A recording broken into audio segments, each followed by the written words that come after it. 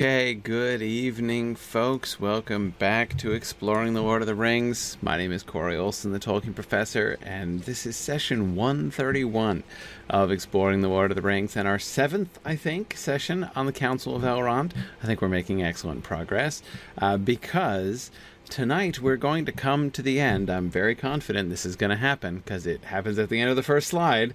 We're going to come to the end of Elrond's opening speech. And so one of the things that I'm going to be very interested to see, we've been talking about Elrond's secret agenda, right?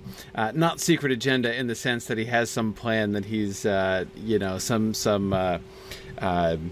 underhanded plot afoot, but an agenda for the meeting that he doubtless has not distributed, but he clearly has a plan for how he wants the meeting to go.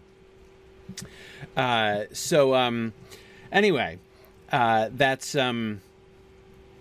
I'm going to be that agenda is going to receive its first challenge tonight, and I will be interested to see what you guys think about the question: is this or is this not, in fact, going according to the plan of Elrond here? Sorry, seeing people's comments. I think I am a little bit congested, though, yes, clearly not as congested as my son, who sniffled his way through his whole stream this afternoon. Yeah, there you go. Oh, yeah, I'm in the wrong layer? I thought it was a little quiet around here.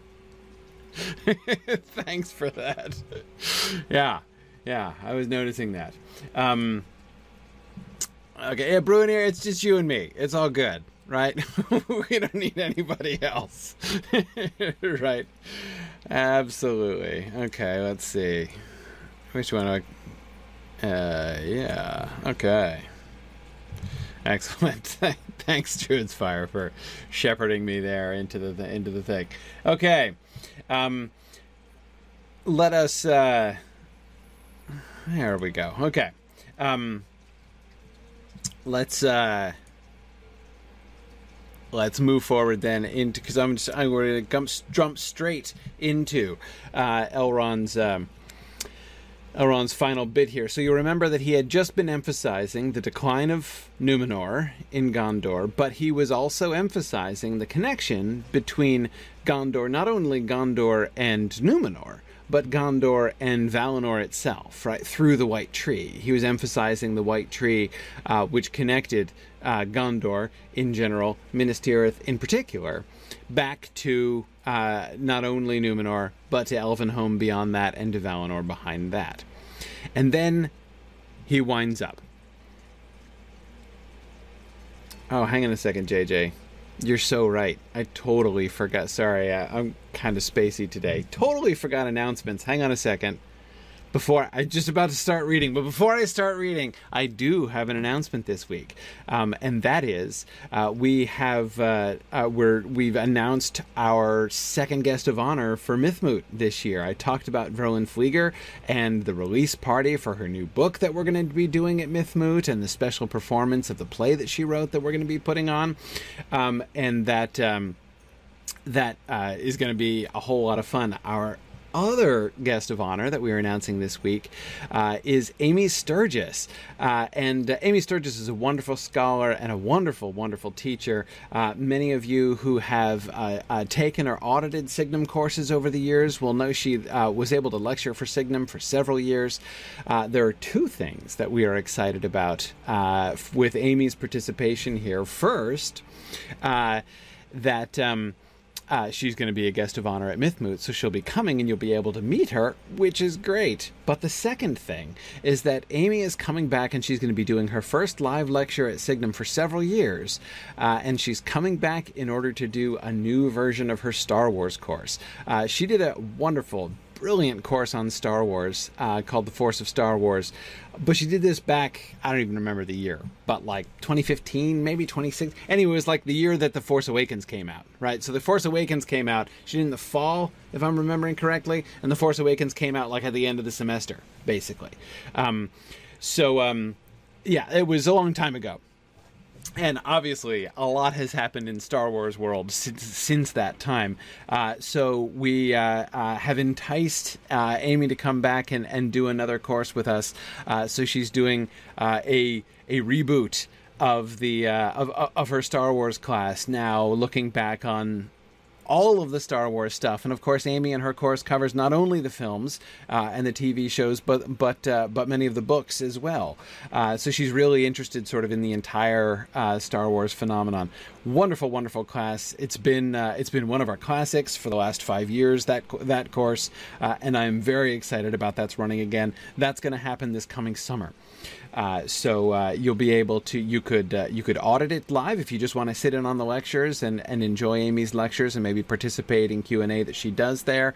That's going to be, so you can do a premiere audit. That's what that is for that. If you want to do a discussion audit where you can participate in the class and then actually also attend the discussion sections and take part in the Star Wars discussions that are going to be happening there, you can do that as well.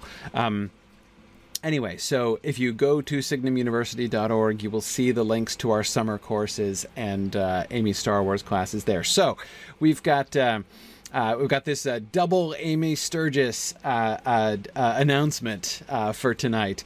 Both the registration is open. So if you want to sign up to audit, you can sign up right now. And then, of course, also her attendance at Mythmoots. You'll get the chance to meet her and hang out with her in person and hear her speak at Mythmoot this coming year. So, anyhow, that is my very exciting announcement. So thank you very much for reminding me to do announcements. And now, back to the text, or rather, and now on to the text, which I almost got to, but stopped myself in the nick of time before I totally forgot. Okay. So, yes, White Tree, Valinor, winding down.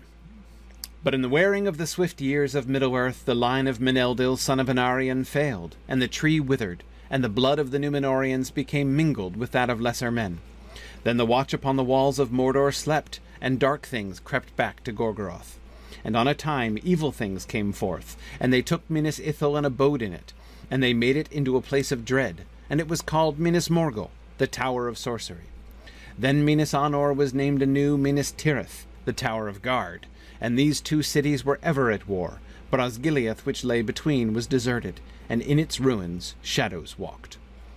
So it has been for many lives of men, but the lords of Minas Tirith still fight on, defying our enemies, keeping the passage of the river from Argonath to the sea.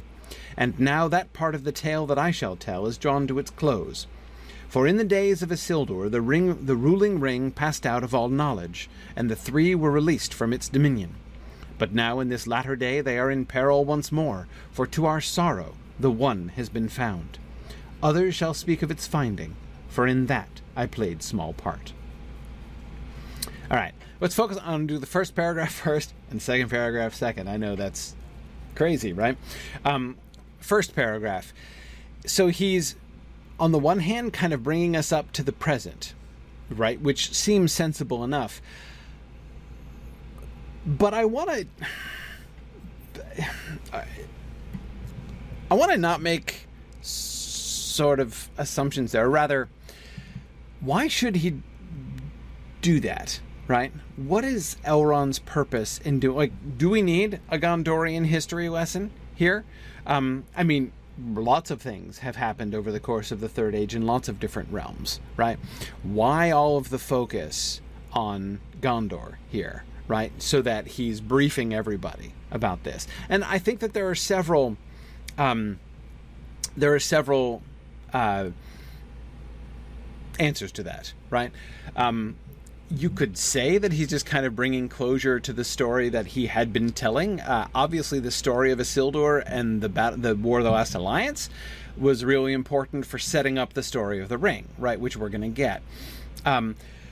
But that's, again, we had enough closure. Like, so Isildur died and lost the ring, and, everybody died, and, okay. We don't need to know the rest of this, right? He goes on after describing the taking of the ring from Sauron and its non-destruction, right? That was clearly an important thing that he was establishing as eyewitness, right? Establishing that better and more authoritatively than literally anybody else in the room could possibly have done. And then he is going to move forward, but he doesn't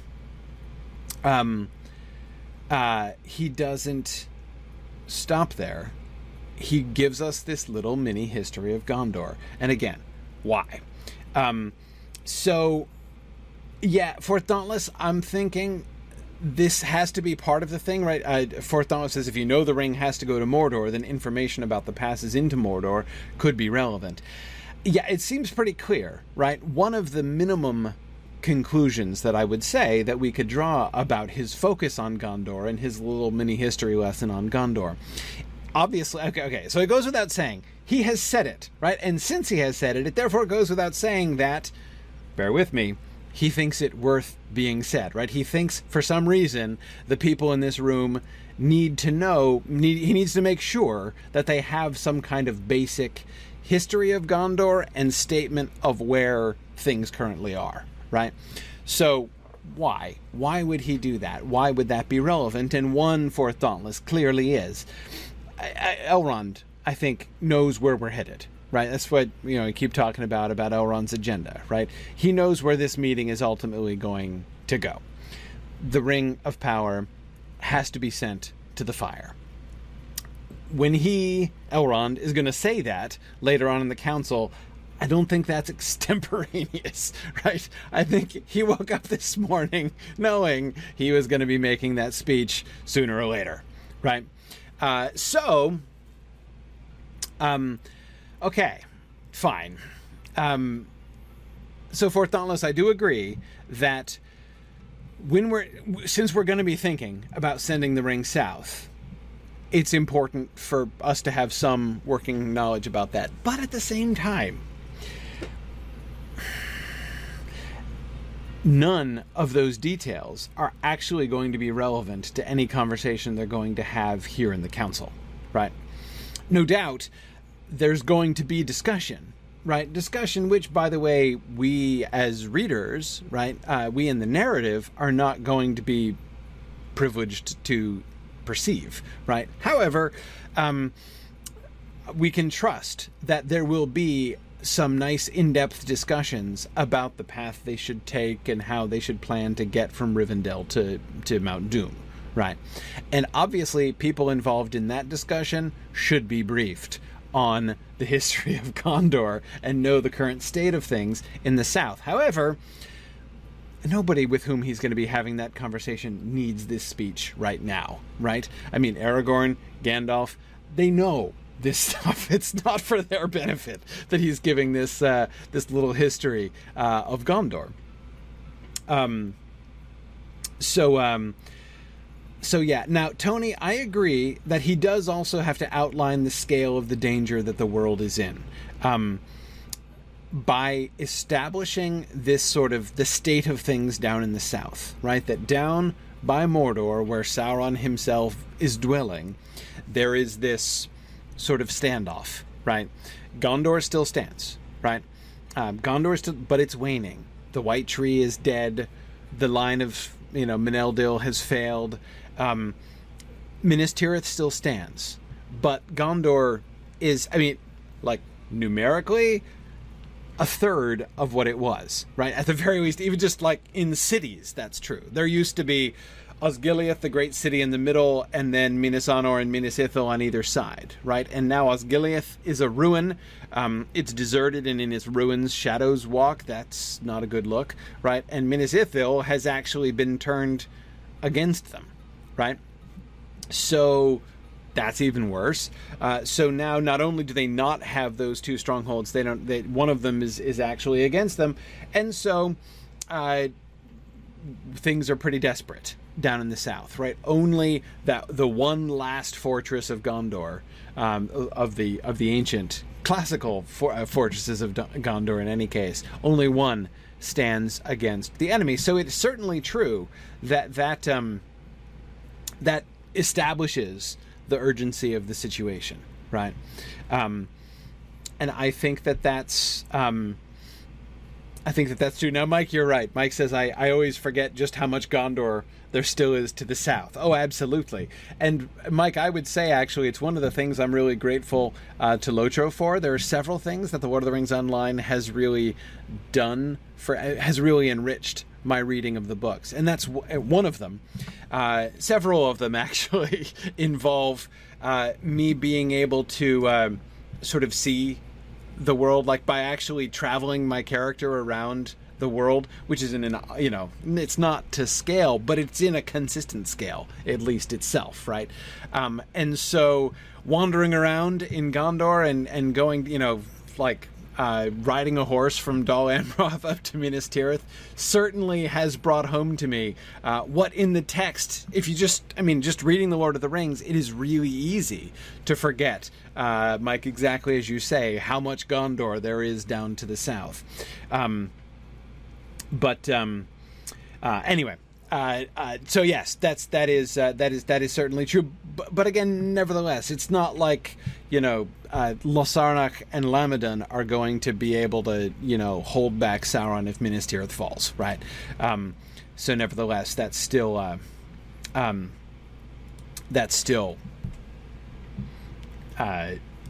obviously important. I do agree. Let's see. Simon was saying, I still think it's for the elves present who couldn't be bothered to learn anything about the kingdoms of men. Very possibly. Very possibly. When I ask myself, for whose benefit is he giving this speech, right? I think it very possible that it's the elves present, that he is, at least partially, that he's doing this, because many of them, think about Galdor from the Havens, really. Like, Galdor's been hanging out with Círdan for goodness knows how long, out by the coast. How much does he really know about what's been going on? I mean, seriously, in the world of Círdan the Shipwright, does the fall of Gil-galad still count as, like, current events? Recent news? Is he even gonna have noticed that? I'm exaggerating a little bit, but still, like, to what extent has he been keeping up with what's going on down in the south in Gondor, right? And it seems to me very possible that he is that they need some refreshing on that. I also would wonder how much Glóin has been keeping up with things, right? How much do the dwarves know about what goes on down in the south? Because you certainly get the impression that there's very little communication between, the greater Erebor region and, Gondor ways.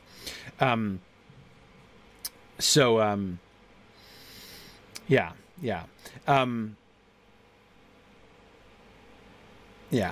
Okay, let's see.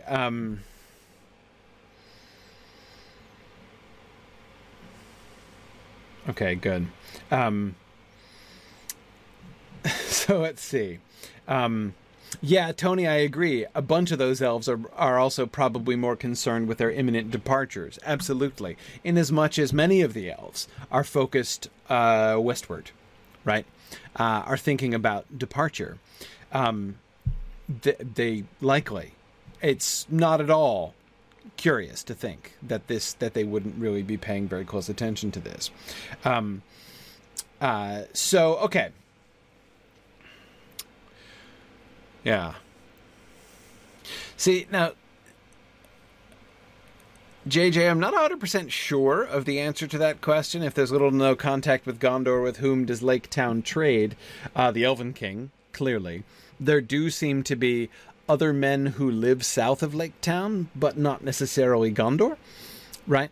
Down by the lake, and not the long lake, the big lake, not the long lake.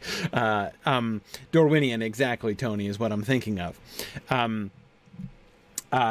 We know this, right? I mean, the Elven King drinks wine from there, which presumably he got through Lake Town, right? So yeah, there's but Boromir says that, like, in his lifetime, no boats have come down the river out of the north. So that seems... Now, he could be exaggerating, perhaps, or clueless himself, arguably. But yeah, I think that he doesn't. I think if he's exaggerating, he's only just exaggerating. It's not, I think, that we should be imagining a thriving trade of which he is ignorant or which he is ignoring. But yes, I certainly agree that Angrist, there does seem to be trade that goes on, but across the the east-west direction, right, from the Ered Luin across the Dwarf Road, right through the Shire, and everything else. So yeah. No, but exactly, Simon. I don't think Boromir is. I don't think that he is either going to be wholly ignorant of the, if it were true that there was lots of trade, in fact, with Dale, between Dale and Minas Tirith. I don't think that Boromir would be totally ignorant of it, nor do I think that he would just lie about that. I don't think that lying is one of Boromir's faults. But anyway, okay. One other question, and sorry, it passed downstream here, so I'm not remembering who said it. JJ, it was you. Is he also setting up Aragorn? This is a leading one of my personal theories here as to why he's doing that. Why is he emphasizing Gondor in the first place? Because this is so back up a few steps, right? Remember what this moment is going to look like to Elrond. That is, and by this moment, I mean the revelation of the One Ring, not just that it has been found, as he said, right, but that they have it, right? That it's now under his roof, and was found by his ally Gandalf, and so the ring seems to have come to them, and now they have to do something about it. What does this mean for Elrond? Don't forget. We have talked a little bit about his father-in-law, Lee. Anyway, whatever. His stipulation as father-in-law to Aragorn, or potential father-in-law, right? That sense in which, that when this moment comes, right? This is the moment. We're coming to the end of the Third Age. This is one of those great times, right, that is going to be happening now. The struggle against Sauron is coming to its crisis. The ring has been found. That means it is time. It is time for the sword to be reforged. It is time for the heir of Elendil to be revealed. All of these things go together in Elrond's mind. We saw that. I mean, again, this is what I believe is in Elrond's mind when he makes that stipulation. I'm only going to give my daughter to the king of Arnor and Gondor reunited, right? Again, he's not that in that context. What I love about Elrond, like the thing that makes me love Elrond for saying that, is because although it and I've said this before, although it has the form of one of those cut down the largest tree in the forest with a herring kind of requirements that are so common with father-in-laws in fairy tale traditions, it's not, in fact, like that, right? It takes part in that tradition, but it turns that tradition almost on its head, right? And instead of saying, I'm setting you a ludicrous or suicidal task, right, in order to prevent you marrying my daughter, instead he's saying, I see your marriage to my daughter as part of the culmination of as part of the doom of the end of this age, right? If the good guys win, the capstone on our victory will be your marriage to my daughter, right? If we lose, it ain't gonna matter anyway. Nobody's marrying anybody if we lose, right? Anyway, so hang on, you lost audio? Why would you lose audio? Huh. Okay. It looks like it's happening. It looks like audio is going fine on Twitch.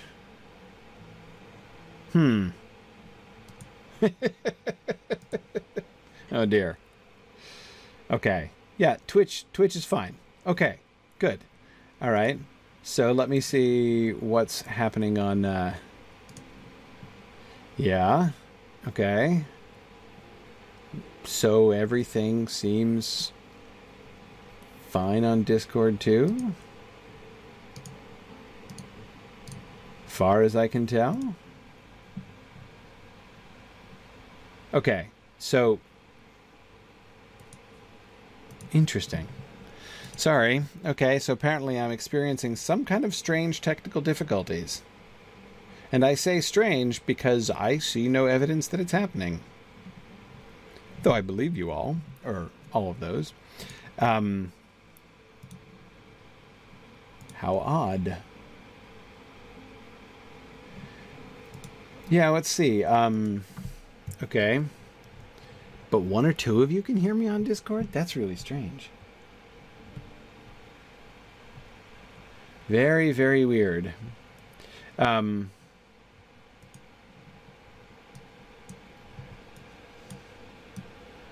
see. Hang on a second. I will try. I'm trying the classic maneuver. Discord apparently is flaking out on me. Don't know what's happening there.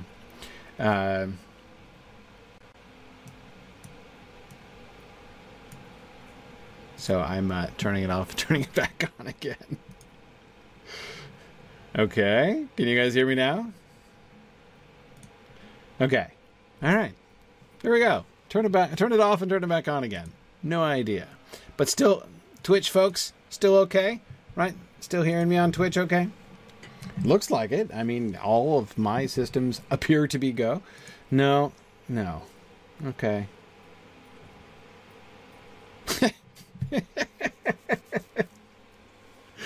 Just bizarre. Just bizarre. Like half of the people seem to be able to hear me or not hear me. So weird.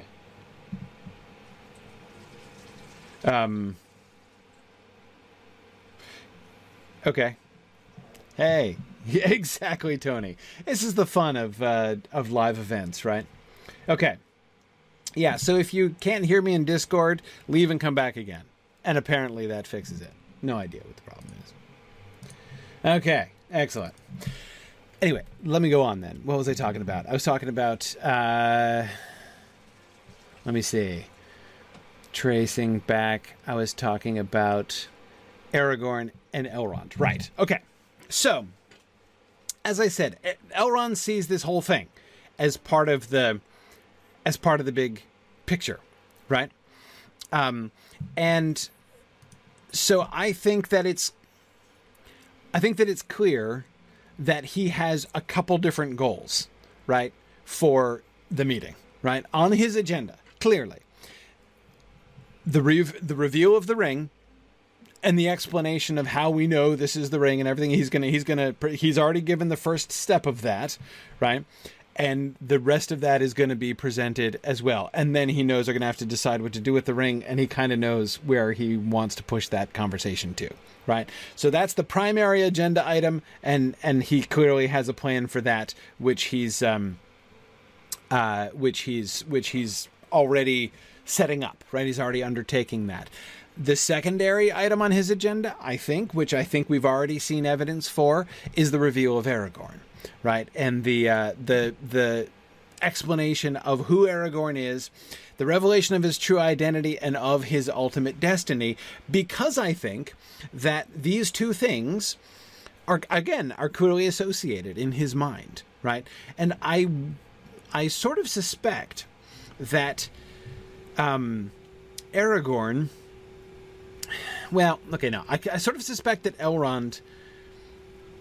Again, to him, I think that these things are all connected, right? How do you know the end of the age is coming, right? How do you know that the hour of doom is approaching? Because all of these things are coming together, right? The hour is here. Aragorn's hour, the ring's hour, Sauron's hour, right? This is where the doom of the world, for the next age is going to be decided, right? And so there's a sense in which I suspect that one of the things that he's presenting, sort of, especially, I think, perhaps for the elves, but one of the things in which I think that I think he does want to convey to the room, right, to everybody in the council, is like, okay, this is not just a garden variety crisis, people, right? This is not just like a political situation, right? Like, okay, there's a threat. We're under threat from a potential invader, out in the east. Sauron's back and it's bad news, and we got to figure out how to fight against him.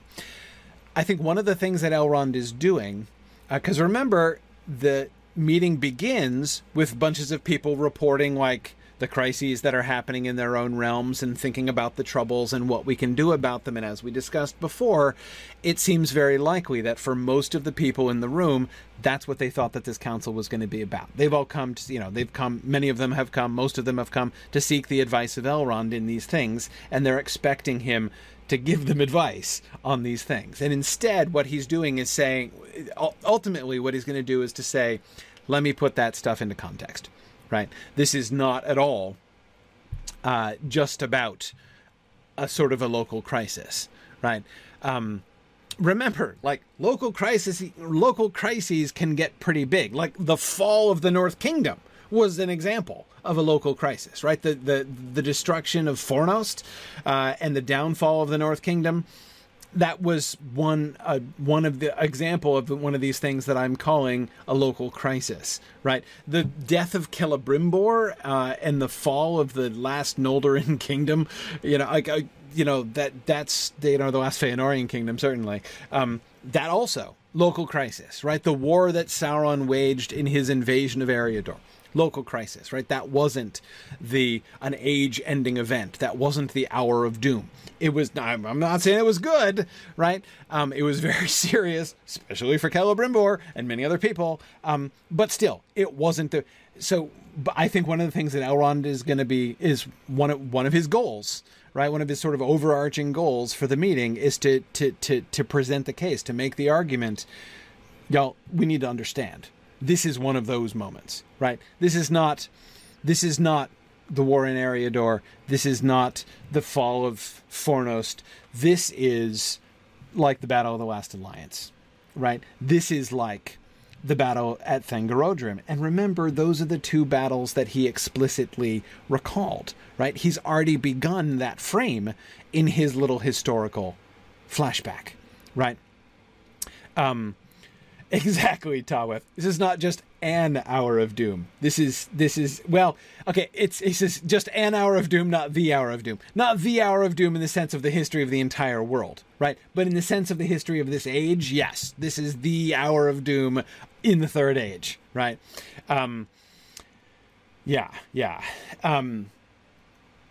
So yeah, the Mad Violinist says, is he preparing to if he is preparing to introduce Aragorn to Gondor? Is he also preparing Aragorn to be thrust forward?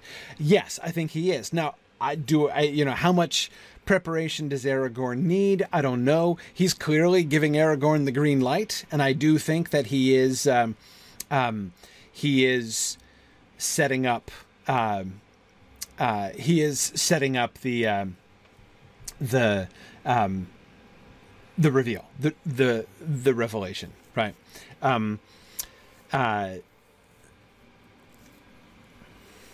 Yeah. So, okay. Anyway, all of that said, it does seem to me very likely that one of the primary reasons he is emphasizing the doom of the decline of Gondor here is to set up Aragorn, right? Because if everybody around the table, even those who have not been paying attention for the last couple millennia, for them to understand both where Gondor came from, right? Not only the greatness of Isildur and Elendil and all that, but and not even just the greatness of Numenor, but all the way back to Valinor and the heritage there, right? As he just emphasized in the previous paragraph, where Gondor came from, but where the comparatively desperate state that it is in now, right? The passing away of the glory of Gondor, the death of the White Tree, and therein the apparent, shriveling, the apparent loss of that link back to the Elder Days, right? And then there's going to be news, right? And that news is going to be Aragorn, right? But the heir of the kingship is found. We have here, sitting around this table right now, is the heir of Isildur who can come down and forge this new link, this new connection, right? To the glory of Gondor, right? By his descent from Isildur, right? but also, of course, the link back to the elder days. How? Well, through his marriage, right, to Arwen. That is going to be sort of the new link back, because, as you know, I've said many times, I can't remember how many times I said it in this class versus in other places, but this has been Elrond's job from the beginning. I mean, the role that Elrond plays from the earliest time, in the Silmarillion, when Elrond is first raised, and he's raised, that he comes up as a pretty big deal. But his job has always been like the link, right? The transition. He is the living relic in the latter ages of the elder days in Middle-earth. He is like the living memory of the First Age, even though, chronologically speaking, he didn't participate in a whole heck of a lot of the First Age, right? He's a relative latecomer to the First Age, and yet his position as sort of the bridge, right? The bridge back to the elder days. That is the thing that is emphasized again and again and again in all of the early Silmarillion texts, and still even in the published text. Yeah. Okay. So, yeah. Now, Tony, you're right. He was there for the War of Wrath, right? So he did get one of the highlights. In fact, arguably one of the best highlights, right? He missed all the really depressing stuff. But anyway, okay.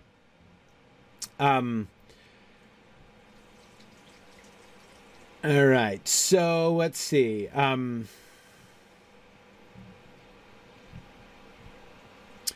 Tony says, I find it curious that all these immortal beings use lives of men as a measure of time. So it has been for many lives of men, you're saying? Well, what else, right?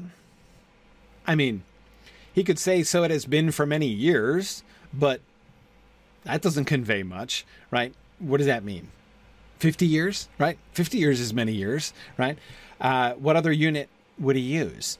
I mean, he could say centuries or something, but it does seem human-centric, Tony. But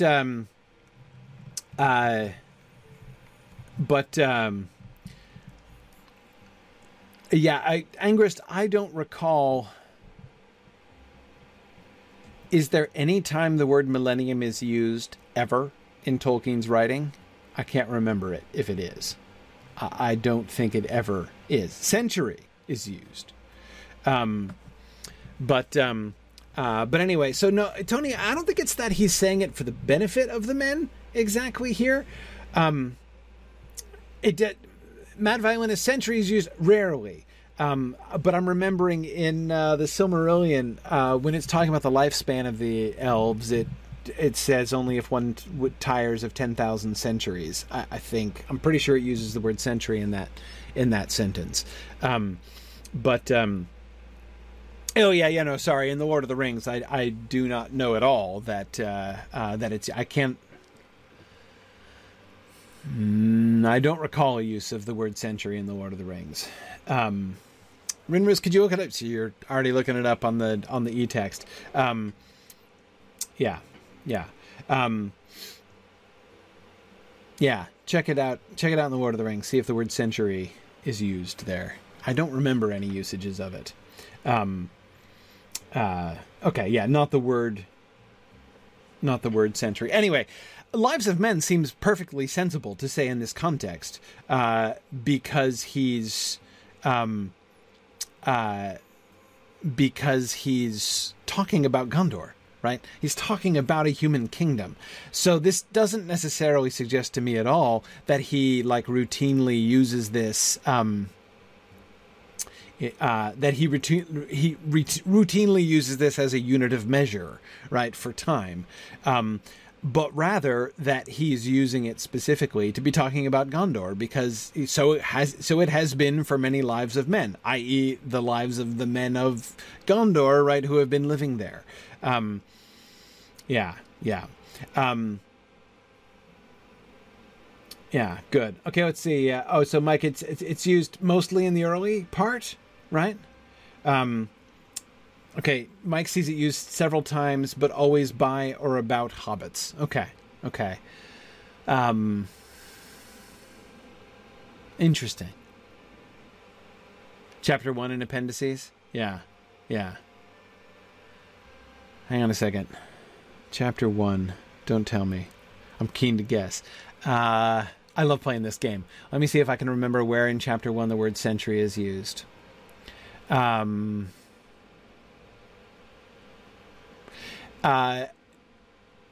that it's been since they last had the fireworks show? Is that the context of century? Bingo! Yeah, nailed it. Okay. Whew. Nigh on a century. Yep. Okay. Right. Yeah. It's not in fact since the old Took died. Yep. Okay. Oh, that's so satisfying. I love playing that game. Oh, it happens again. All right. Hang on. Okay. Let's see. Been nigh on a century.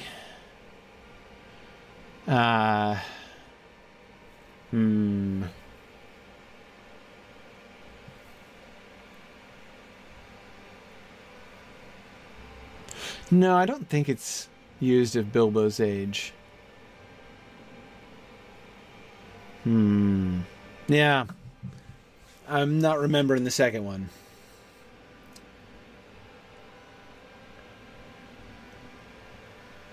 Okay, no, it's not 50 years ago when I was a lad. Or 60 years ago when I was a lad. For more than half a century. Okay. Yes. Right. Okay. Yeah. Yes, of course. The good advice.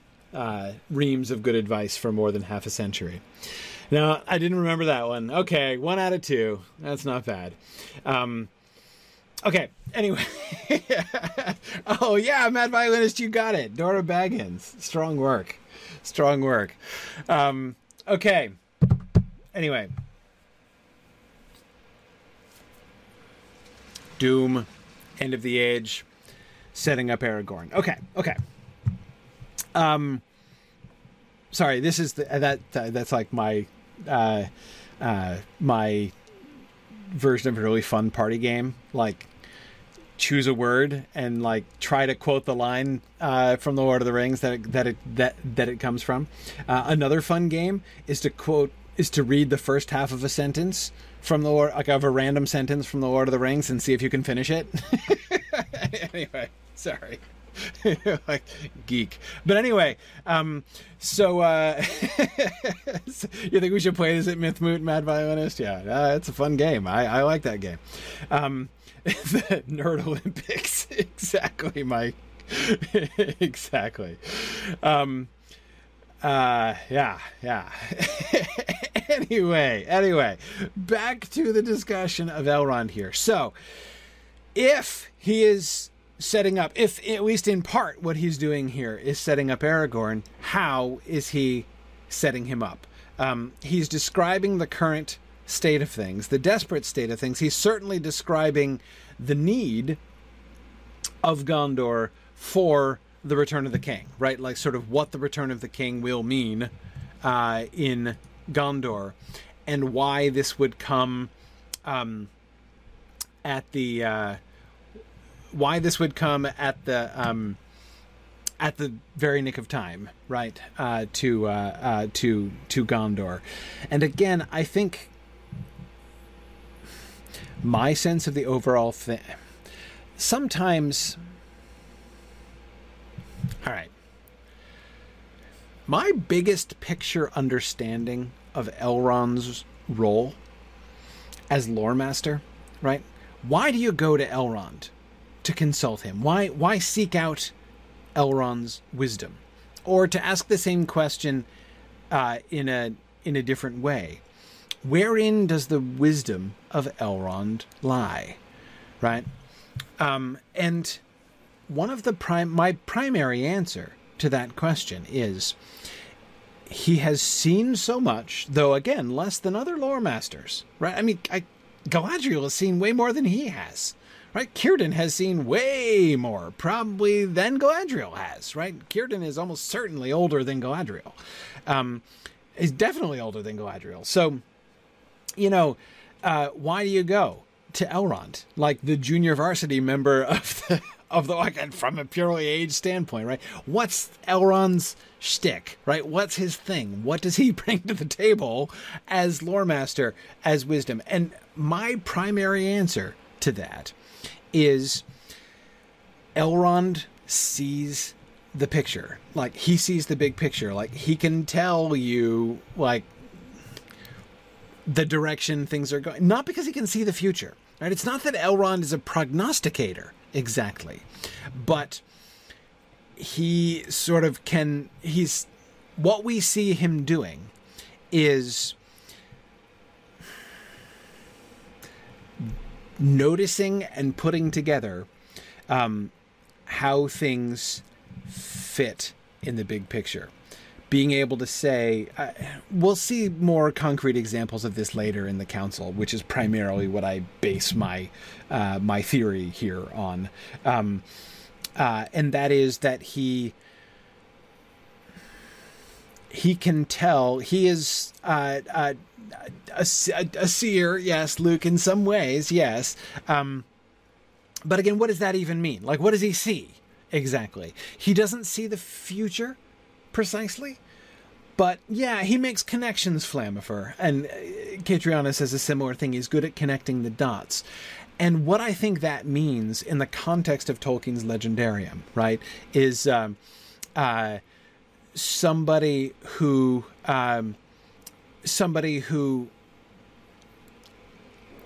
understands how things resonate with the music, right? Who can sort of tell, okay, this is the direction things are going, right? It's not that I know what's going to happen. It's not that I see the future.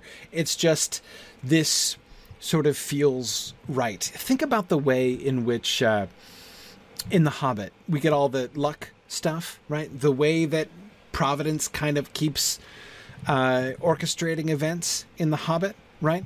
And Elrond plays a role in that, sort of a smallish role in a sense, right? He finds the moon letters, but there's more to it than just that, right?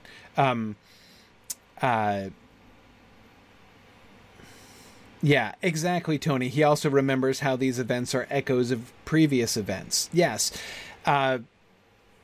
He's the one who can stand up and say what he's kind of going to stand up and say here today at the council. This is the hour of doom, right? There is a doom that we have to deem. And it is this is down to us, and this is what this means, right? He sees these implications of things, and he has a sense of the direction in which things are going. So, wow, I really explained that horribly. But anyway, we'll see clearer examples as we move through the text. I do think, therefore, one of the things that he's saying is he is going to be presenting the case, essentially. Not like a lawyer presenting a case exactly, but kind of like it in some ways, some similarities, presenting the case that doom is at hand, right? That the end of the Third Age is nigh, that this is the hour of doom in which all these things are coming together, and Aragorn is a big part of that. Right? The ring is one part of it. Aragorn is the other really big part of that. And Aragorn's the most important thing about Aragorn is not the practical help he will be, right? He's not just like, but we have an ace in the hole, right? We have the king who's going to return. Instead, we have Aragorn is, as much as anything, he's like a sign, right? A sign that the end is at hand. This is the heir of Isildur who... these two things have come together now. The heirs of Isildur have been up here in the north for a long time, right? Elrond has known about the heirs of Isildur, right? He's been keeping that under wraps. Why is he bringing it out now, right? Why is it now time for the heir of Isildur to go public? Because these two things have come together. We've got that over here, and we've got the ring over here. Why didn't Elrond do this before? The people in Gondor have been waiting centuries, right? Though they might not use that word. They've been waiting centuries for the king to come back, and here Elrond's been sitting on it like a hen on an egg, as Pippin might say, right? The heir of Isildur. He could have produced the heir of Isildur any time in the last 1,000 years, right? But he didn't do it. Why didn't he do it? Because the time wasn't right to do it yet, right? Now the time has come, right? And that's the kind of thing, like, Elrond can see that. And I think that he's really trying to show everybody the time is right now. This is the moment. Yeah, exactly, Cecilia. He does have his finger on the pulse of both elves and men, and he does really kind of see the bigger picture, exactly. And I do think it's that bigger picture that he's trying to share. Right? This is not just a practical strategy session that he is running here at the council. Right? It's sort of bigger there. Now, after he sets this up, so it has been for many lives of men. But the lords of Minas Tirith still fight on, defying our enemies, keeping the passage of the river from Argonath to the sea. And now that part of the tale that I shall tell is drawn to its close. For in the days of Isildur, the ruling ring passed out of all knowledge, and the three were released from its dominion. Interesting that he emphasizes that, right? But now in this latter day, they are in peril once more. Notice how he contextualizes this, right? What is the crisis? Not that we're all about to be conquered. The crisis is that the three elven rings are in peril once more, right? Notice he is still speaking to a largely elvish audience, right? Now, Tony, he does praise Gondor for their defense, right? Yeah, absolutely.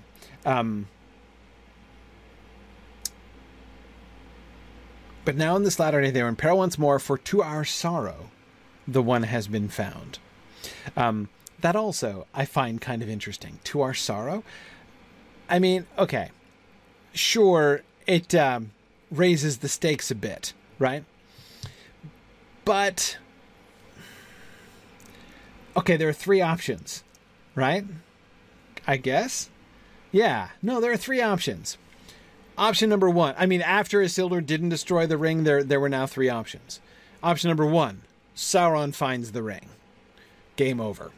Option two. One of the good guys finds the ring. Option number three. Nobody ever finds the ring. Like it's sitting at the bottom of the ocean, for example. Right? What happens then? Right?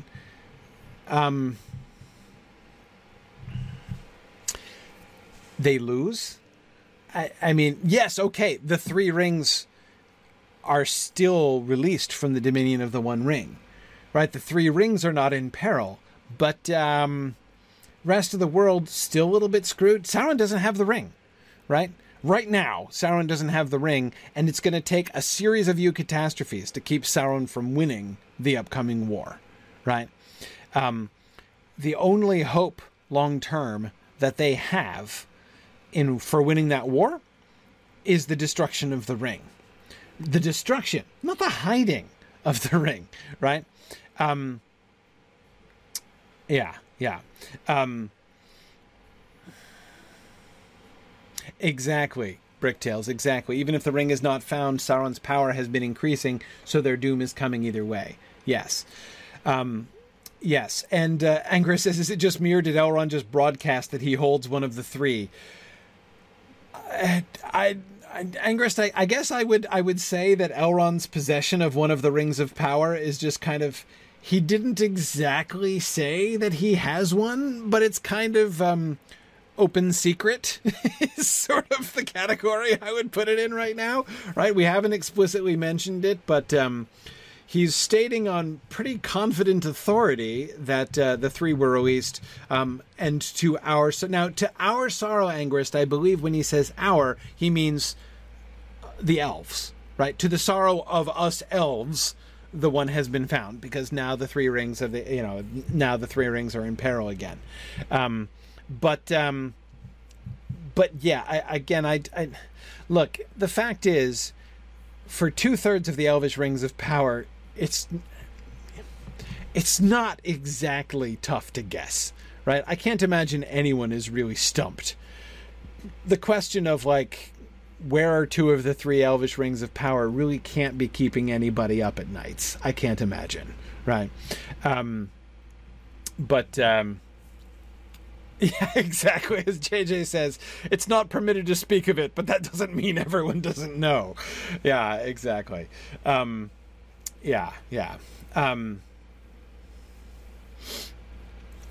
Exactly. Okay. Others shall speak of its finding, for in that I played small part. Now, this appears to be his transition statement, right? That is how Elrond was planning to end his initial speech.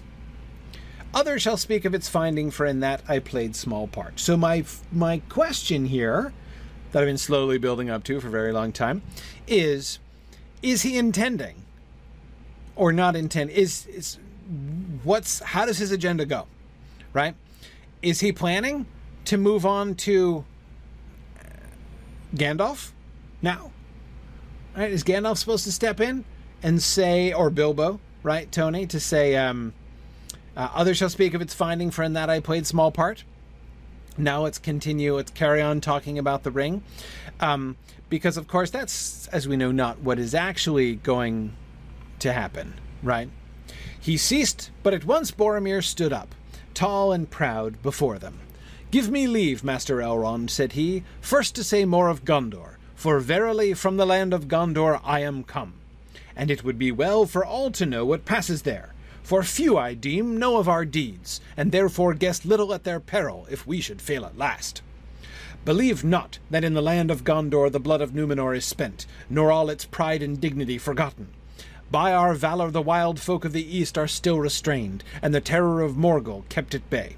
And thus alone are peace and freedom maintained in the lands behind us, bulwark of the west. But if the passages of the river should be won, what then?" Okay.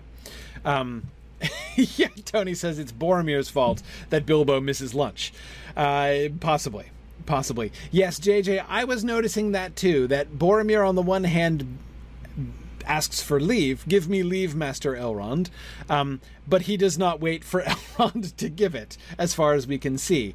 He launches straight off into his speech, right? The speech that he was... Yeah, sorry, not sorry. Exactly, Mike. The speech that he's wanting to give starts with "Believe not in the land of Gondor," right? I mean, he's clearly been... He's been wanting to say this, at least for the last several minutes, right? While he's been listening to Elrond's little inadequate and vaguely insulting synopsis of the last 3,000 years of Gondorian history, right? Yeah, exactly. Mad Violinist. He doesn't like all that talk about fading and waning, right? Exactly.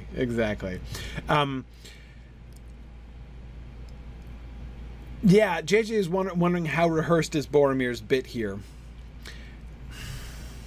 I don't think, JJ... So it's possible, a couple of you are suggesting that it's possible that he's been rehearsing this for 110 days, right? I don't think so. First of all, I'm sure he imagines...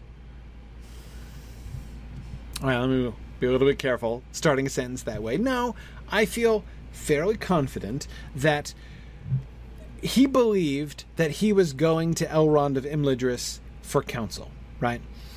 I don't think he imagined showing up on the day of being one of, like, a huge room full of people, right? I think he imagined a private audience with Elrond of Rivendell, and that this was going to be a one-way, or I mean a one-on-one conversation between him and Elrond of Rivendell, right?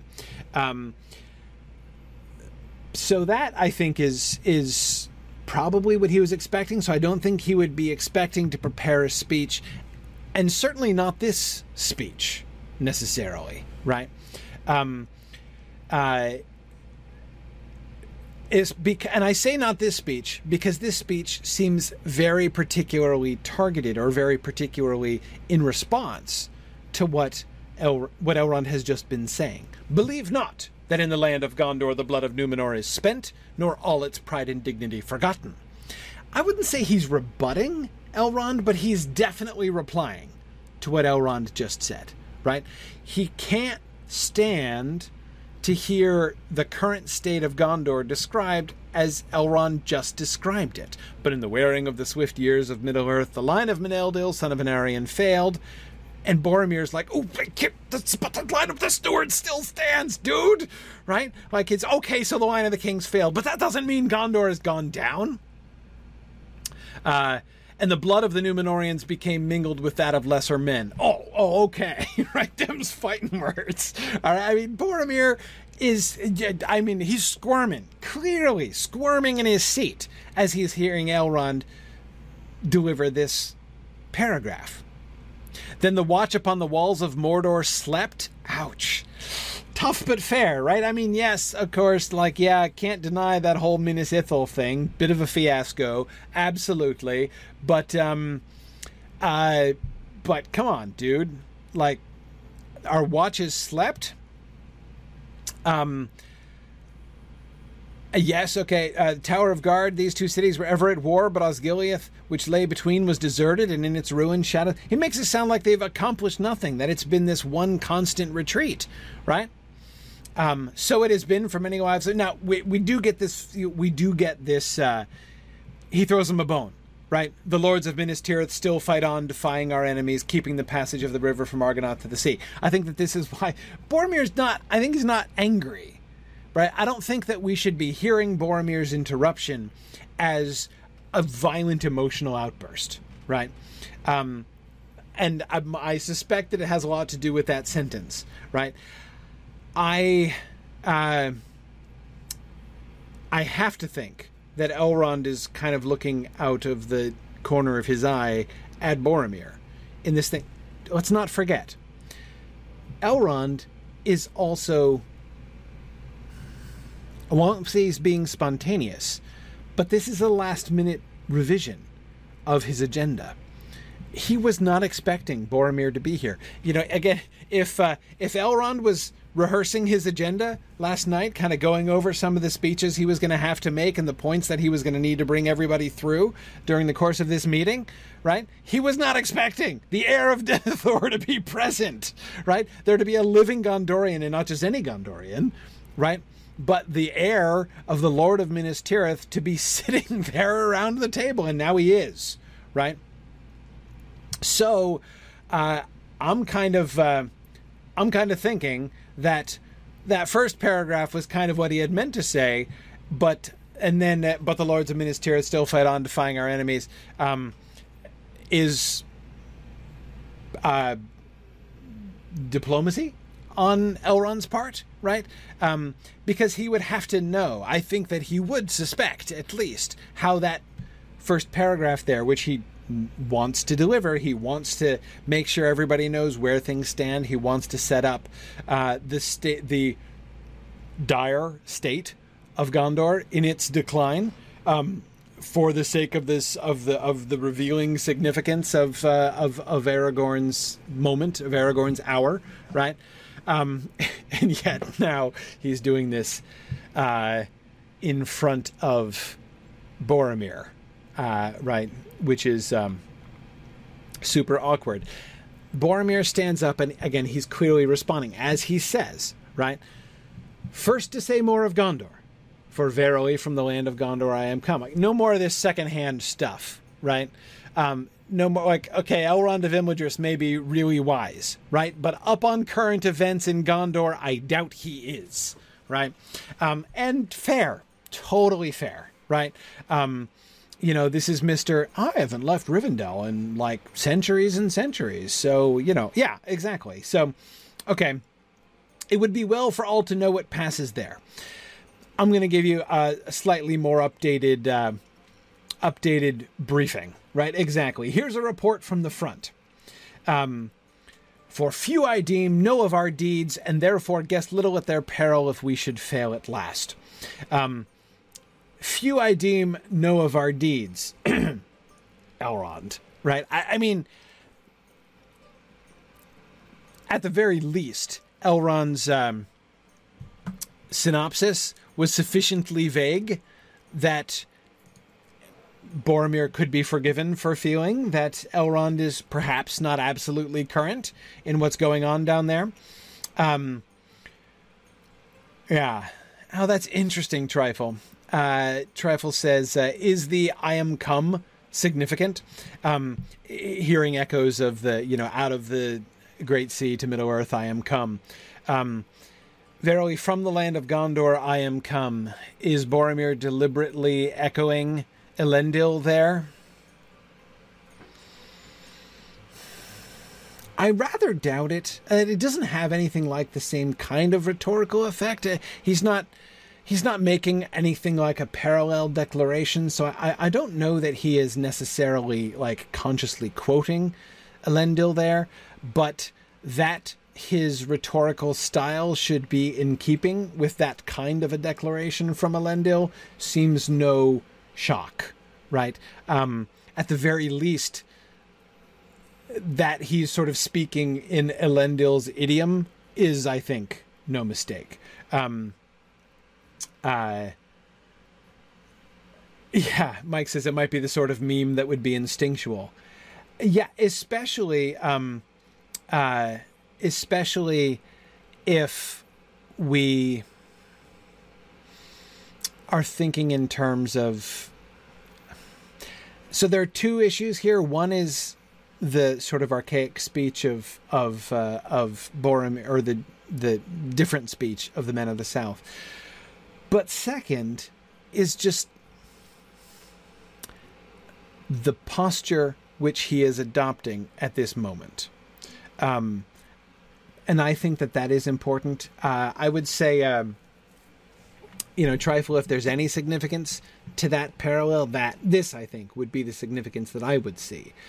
That he is deliberately using kind of grandiose formulae in his speech because he's kind of on his dignity, right? Nor all its pride and dignity forgotten is the claim he is going to make. And so that his own speech need be made proudly and with dignity seems clear, seems important, right? And so therefore that he would be deliberately striking some relatively heroic rhetorical poses seems very, very much, it seems very sensible indeed, right? Boromir's a good speaker. This is a good speech. And it's certainly not, again, like an impulsive, emotional outburst by Boromir, right? That he's slightly nettled and definitely wanting to give the Gondorian side of things and to expand more on what has, for one reason or another, been given rather short shrift by Elrond, that seems fairly clear, right? But that he's not doing this rashly and thoughtlessly is very clear.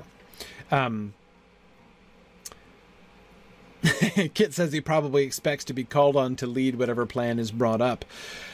I don't know about that, Kit, and possibly so, but he certainly is... He is a lordly person, and he is taking a lordly role here. First of all, give me leave, Master Elrond, first to say more of Gondor. Notice what he doesn't say. And secondly, what's secondly? Boromir, right? If first you're going to say more of Gondor, what's second? The second, I think, is to relate the purpose of his mission, right? But anyway, oh, I see. Fourth Thomas, you're interpreting as give me leave first to say, like, before you go on and do this other thing, right? Okay, possibly. He is going to bring up his riddle, so that yeah, I'm not sure. Give me leave first to say more of Gondor before you go on, before we talk about this, like how the ring, the finding of the ring business, right? Okay. Sure. Okay. I can buy that. I can buy that. I think that it's fairly clear that he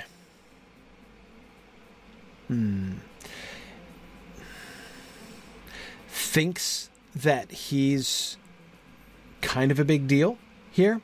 I don't just mean that he's an arrogant person, right? And again, I can hear it in "For verily from the land of Gondor I am come," right? He, I think, sees Elrond has been talking about Gondor now for some time, or since he brought up the war, the Last Alliance. He's been talking about Gondor, right? And Boromir seems to feel almost as if this were some kind of introduction of himself, right? Again, remember, think about this whole situation from Boromir's point of view. Like, I mean, think of the last, 12 hours from Boromir's point of view. He arrives, at dawn at Rivendell, having been journeying literally for months to find the hidden valley of Imladris where the lore master Elrond dwells. And he's arrived. And he comes and Elrond says, "Oh, hi, Boromir. Wasn't expecting you. We're having a council. Why don't you come join us?" Right? How is Boromir going to take this? What's Boromir going to think? One possible interpretation, right, is that he could feel like he's sort of getting shoehorned into this, right? That oh, well, thanks. You're going to let me tag along to this council you're playing. So you can't postpone your meeting to talk to me. I have to sit in on the meeting first before I can get an answer to my riddle. I don't think that that's how he takes it. And I doubt that that's how Elrond, would have brought it up. Right. If I had to guess how that conversation with Elrond went, right, I suspect that Elrond would have said something like, your arrival is in the very, has come at the crucial hour, right? That we are about to have this council, which is going to determine, the fate of the Third Age. So your arrival is just in the nick of time. It is fitting that you be there, right? You should come. Yeah, Flammifer, I think it very likely that he thinks he's the second most important person in the room. Why shouldn't he? Right? Who else would be? Elrond, obviously, most important person in the room. It's his council. It's his place. It's, he's the great lore master that he came to see in the first place. Right?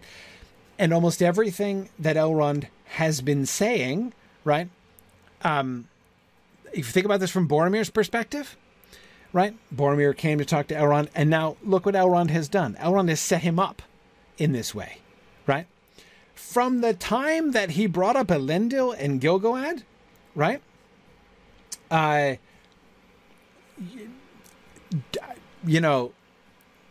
There he is, right? So here's Boromir being like, "Yep, okay," and now it is time once again for Elrond representing the elves and me representing the men, just like Elendil and Gil-galad of old, to come together in not an alliance because, the might of Elrond is not in arms or whatever, but now it is time for elves and men to come together to take counsel for the world, right? Would it be strange for Boromir to think like that? I don't think it would be. And then again, remember, end of Elrond's speech. It's been very Gondor-centric, right? One could certainly forgive Boromir for listening to the end of that speech and thinking that Elrond is saying, Gondor, huge deal, right? This is all about Gondor, everybody, right? And the current state of Gondor, and now it's focused on like what, the troubles that Gondor has fallen in, and this is all about Gondor. And he comes in like, well, thank you, Elrond. Fairly from the land of Gondor I am come, right? So it's there. There's almost a tone of like, thank you for that introduction, Elrond, right? And now I can go on to my sort of part of this, right? So I completely agree. Those of you who are saying that this is, I'm when saying these things, I am not at all trying to insult Boromir. Again, I'm trying to put myself into his position, right? Trying to kind of think about things as Boromir might be thinking about things, and it makes complete sense, right? He is, in fact, used to being the second most important person in the room, right? That's his sort of normal role. And do I think, he would have some awe of the elves in the room?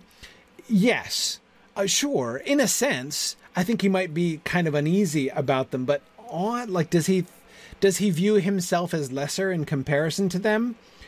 I doubt it. I doubt it. Ardencran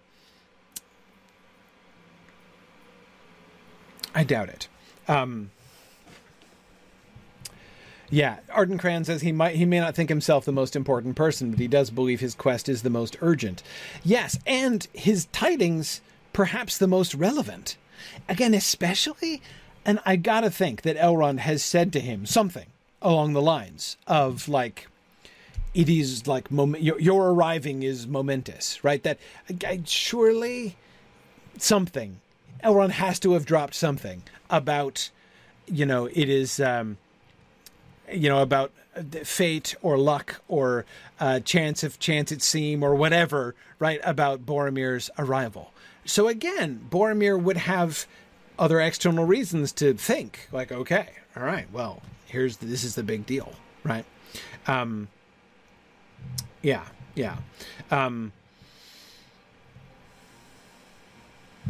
Good. And Mike, I agree. He still hasn't heard anything at the council to indicate a more dire mission.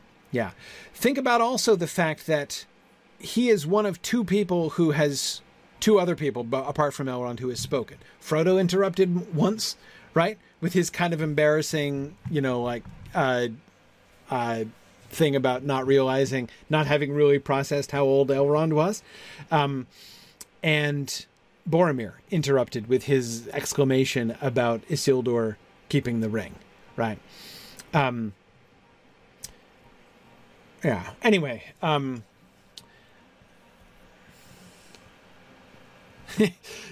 Forthala says this interpretation requires Boromir to have zoned out at the very end of Elrond's speech and not have noticed that the next subject was something to do with the One Ring. I don't think so.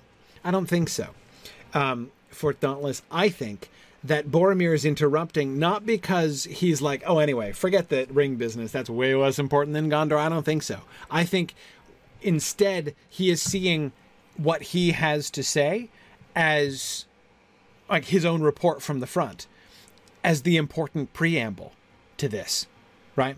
He is interrupting to set the record straight, Angrist. That is absolutely an element here. And that seems very transparent from what he says, right? That he wants to clarify, gently correct some of the things, supplement at the very least some of the things that Elrond was just saying, right? But in addition, again, I think that in Boromir's mind, the question of the One Ring, what happened with the One Ring, I think it is possible that he has not really processed that the One Ring is... it's possible that he hasn't really processed that, like, the One Ring is in the room, right? But it's possible, I think, that he has. He might be tracking with that. Elrond just said, of its finding, others are going to tell, right? So, okay. But he wants to jump in to be like, okay, first let me explain. Let me give you more about what's going on down in Gondor, because this is the context. This is the context of talking about the ring. His mind isn't going to really change about that, right?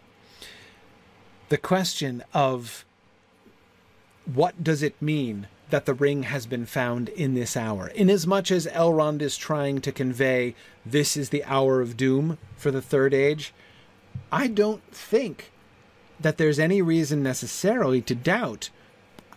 I don't think there's any reason to doubt that Boromir is picking up what Elrond is putting down there. He sees that. He hasn't gotten the revelation. He doesn't know about the revelation of the king yet, right? He doesn't realize that it's not him, but Aragorn that Elrond is setting up. But in any case, from his point of view, it sounds like the logical setup, right? Of course, this is about Gondor, and so naturally, Boromir, am going to emphasize how crucial the Gondorian situation is. Not just how desperate, but how crucial. Right? Bulwark of the West.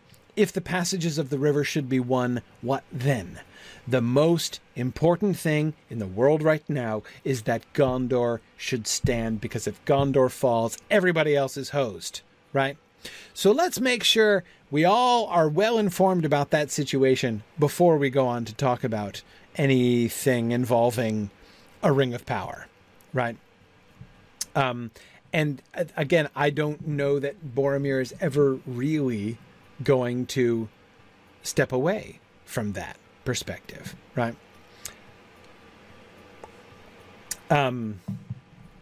Yeah, Mike, I agree. I do think that it is. I've always loved Boromir, and Mike's saying I'm definitely more and more on Team Boromir. He's going to fall later, but he's still pretty great right now.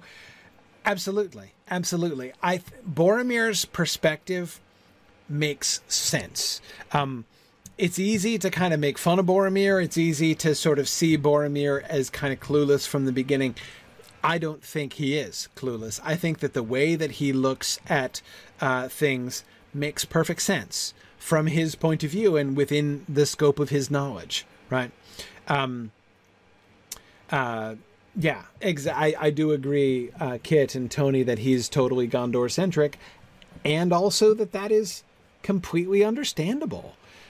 What else would he be?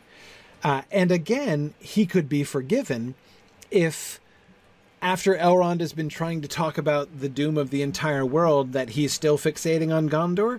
Elrond has given him excuse for that. Elrond was the one just fixating on Gondor, right? And speaking as if what is happening now in Gondor is one of the things that really, really matters, right? By our valor, the wild folk of the East are still restrained, and the terror of Morgul kept at bay, and thus alone are peace and freedom maintained in the lands behind us, bulwark of the West. Now, that's not completely true, right? But it is true as far as he knows. And he's not completely wrong. He's not completely wrong to think that.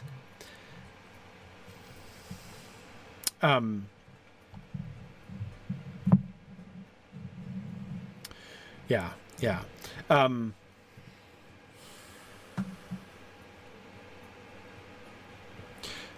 Now, my last question was, how much of a surprise is this interruption? When Boromir interrupts here, is the meeting starting to go sideways? Is Elrond kind of mentally shuffling his notes and being like, "Oh, darn it! Like that was not supposed to be." Next was going to be Bilbo, and then was going to be Gandalf, and then we were going to, or not. See, Blad the Inspirer, and good to see you, by the way. I don't usually see you in class. Blad, I agree. It does kind of seem like Elrond should have known, right? If he is not deliberately setting up Boromir, he could hardly have done it better if he were trying to, right? Again, I think Boromir can absolutely be forgiven for feeling like Elrond has finished the warm-up act, and obviously that was his cue, right? That was Boromir's cue to speak. For verily, from the land of Gondor I am come. This is the big reveal, right? That Elrond is leading up to a big reveal, and the big reveal is me, right? Yes, thank you for saying a few words about Gondor. Insufficient words, no big deal, right? I'll supply what is remaining, right, to say about Gondor. But okay, I am come from Gondor. Verily, I myself have personally come from Gondor, and I can tell you what's really happening there. And Elrond is, and I'm here to endorse what Elrond just said. He is totally right, right? I mean, okay, like, he kind of undersold us in some ways, but, granted that still, Gondor, I think we all agree that Gondor is a huge deal, and that we're, and that, like, the making sure that Gondor stands, I think we can all agree that that's the number one priority as far as the free peoples of Middle-earth are concerned, right? I mean, again, totally logical from Boromir's point of view. And JJ, I agree. He was building up to the reveal of somebody, but I think perhaps not there. Yes. So yeah, Flammifer, I don't think it's what Elrond had planned either. But I also don't think that he's quite unprepared either. I think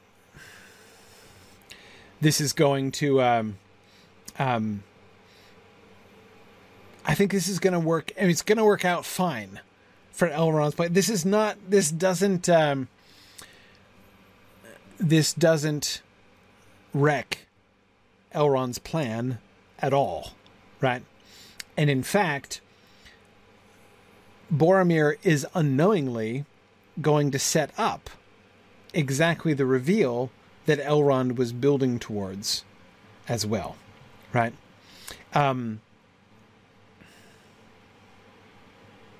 Yeah, Ambrosius, Aurelianus, I agree. I do think Elrond has led a few councils in his day. Yeah. Blood, that's a really interesting question. Do most of the people at the council find Boromir's speech here helpful and informative? Yeah, I mean, okay. What is the eye roll quotient for people around the table as Boromir's saying these things, right? I think the only sentence in these two paragraphs that is likely to make some of the elves shift uncomfortably in their seats, or again, sort of gently roll their eyes, is that sentence about, thus alone are peace and freedom maintained in the lands behind us, bulwark of the West, right? And yeah, Trifle Aragorn, I think, as well, right? A little bit there. Yeah.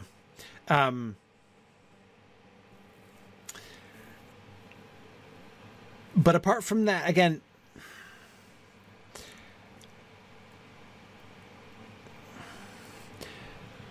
do I think that Boromir is making a fool of himself, to say it more bluntly, right? Is Boromir exposing himself? Exposing himself to...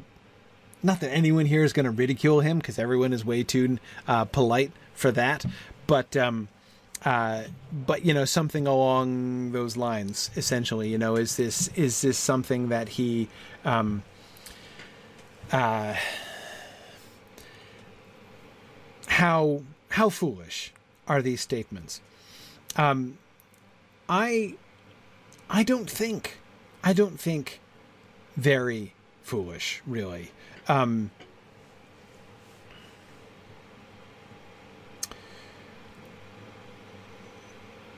Yeah, perhaps Simon Aragorn is remembering his time as Thorongil. Yeah, Flammifer, I do agree. I mean, I don't think that Elrond... I'll say it positively. I do also think that Elrond found Boromir's arrival just in time for the council, both miraculous and wholly good. Yes, I absolutely... I don't mean to imply that Elrond is like inwardly cringing and being like, oh great, there goes my meeting, right? I had a plan and now it's blown all out the water and I gotta improvise. Yeah, no, I think that's one of the reasons why I cannot imagine that Elrond did not make some comment to Boromir earlier in the day about how providential his arrival was, right? Because Elrond would see the hand of providence involved. That is not an accident. Boromir's arrival right now is not an accident. And there's no way. That's exactly the kind of thing that Elrond, I think, is especially good at perceiving. So absolutely, he is glad that Boromir is there, and he, I'm sure, believes that Boromir has a very important part to play, not just in the events that come after, but in the council itself, right? For that reason, I can't imagine he's surprised after this speech that he has just made that Boromir chooses this moment to interrupt and to make these clarifications, right? He has to know that would at least tempt Boromir into speaking up. But at the same time, it does sort of introduce a new factor that has to be managed. But here's the thing. In what way is Boromir's arrival extra, providential? What purpose is served by Boromir's arrival? If it is a stroke of providence, if more than chance lies in this timing of Boromir's arrival, what purpose does it serve? I am sure Boromir... Well, I say I'm sure. Okay, the question I'm contemplating is, do I think it likely that Boromir has already told Elrond the riddle in private before the council? I'm going with yes. I think he's going to reveal it to everybody here in the council. But the dude made a journey of 110 days with the entire, the fulfillment of his quest was to tell that dream riddle to Elrond and to get his advice. And I cannot believe he was like, oh, no, it's okay. I'm good. I'll wait. Right? No, he was going to be like, okay, Elrond, I have come a journey of 110 days to ask you this. Boom. Right? He's totally going to tell him right away. Now, I believe that Elrond didn't answer, right? That Elrond's response was, okay, I hear you, and I'm glad you're here, and you're totally going to find out the answer to that riddle in just a couple hours, right? So hang tight, come to the council, and don't worry, all of your questions are going to be answered. Elrond totally did not tell him the answer before the council, but that Boromir asked Elrond his question before the council, I exactly, I think he said it as soon as he arrived. So, if that's the case, if Elrond sees Boromir arrive, and then also has heard the riddle, what is the effect? What is the effect upon Elrond? I mean, how does your Elrond? What are you thinking? What are you thinking when you hear Boromir, that the son of the Lord Denethor of Minas Tirith has shown up on your doorstep with this prophetic verse about halflings and Isildur's bane and a sword that was broken, right? JJ, exactly. Elrond is going to be like, well, check, and check, right? It's like, so, okay, thank you. If I had been I was pretty confident that I was reading this correctly, right? I was pretty sure that this whole Hour of Doom, I was ready. I was going to run the Hour of Doom meeting anyway, right? But okay, just in case I needed some confirmation. Wowza, right? That is confirmation. Exactly, Angrist. He's like, that's the moment when Elrond sends somebody running out back to heat up the forge, right? Absolutely. Absolutely. This is like, from where Elrond is sitting, this has to be like as explicit a confirmation of his interpretation of events as he could possibly have asked for, right? I mean, absolutely. Absolutely. And what is the message? Right? We're going to get to that soon, maybe even next week. But that poem, right? Which Boromir has almost certainly told him already, right? Sword that was broken, the halfling forth shall stand, Isildur's bane, right? If the big purpose of the council, right, is to convey the hour of doom thing and the doom that we have to deem, which is what we're going to do with the ring. If that's the whole big purpose, and a big part of that purpose, a big element of the setup of that whole picture is the reveal of Aragorn and setting Aragorn out on that now this is the moment of the Dunedain, right? This is what all these centuries that the chieftains of the Dunedain have been in hiding, right? That was all in preparation for this moment, right? So Boromir becomes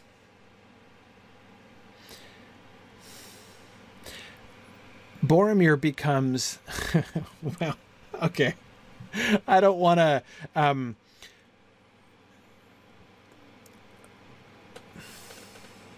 right.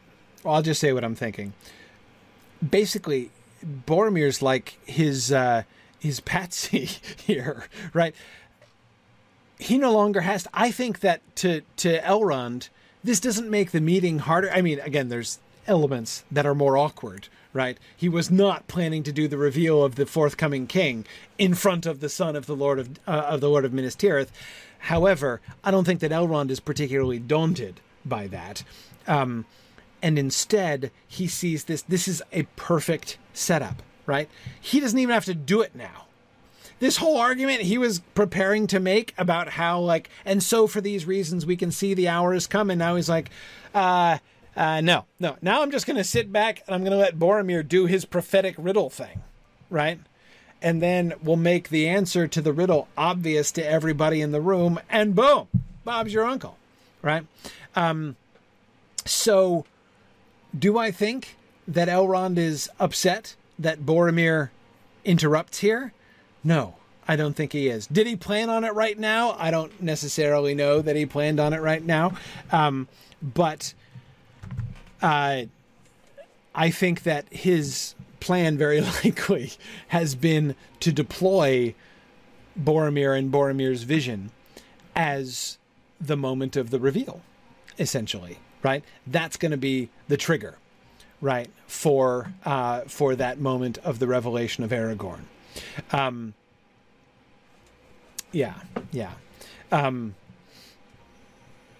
Interesting. Tony says, can we compare Boromir's arrival to that of Eärendil in Valinor?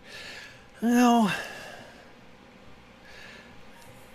I mean, there are some similarities. I think there are more differences than similarities. I don't see a very close parallel, but it's interesting. I mean, certainly in, the looked for that cometh at unawares, right? Possibly. So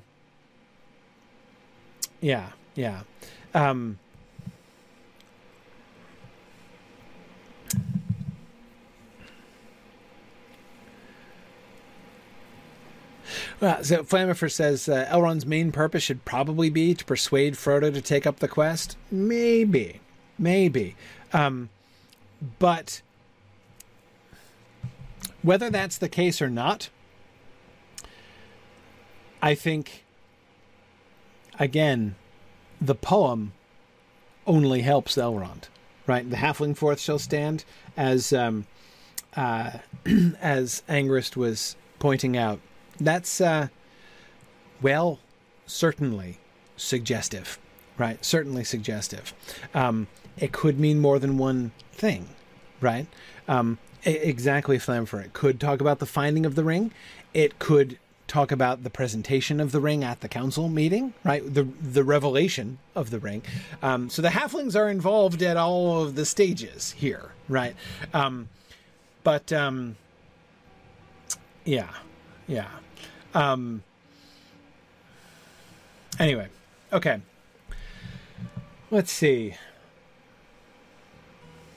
So, okay, I'm making my should we go on to the next slide face. No, I think I want to stick here.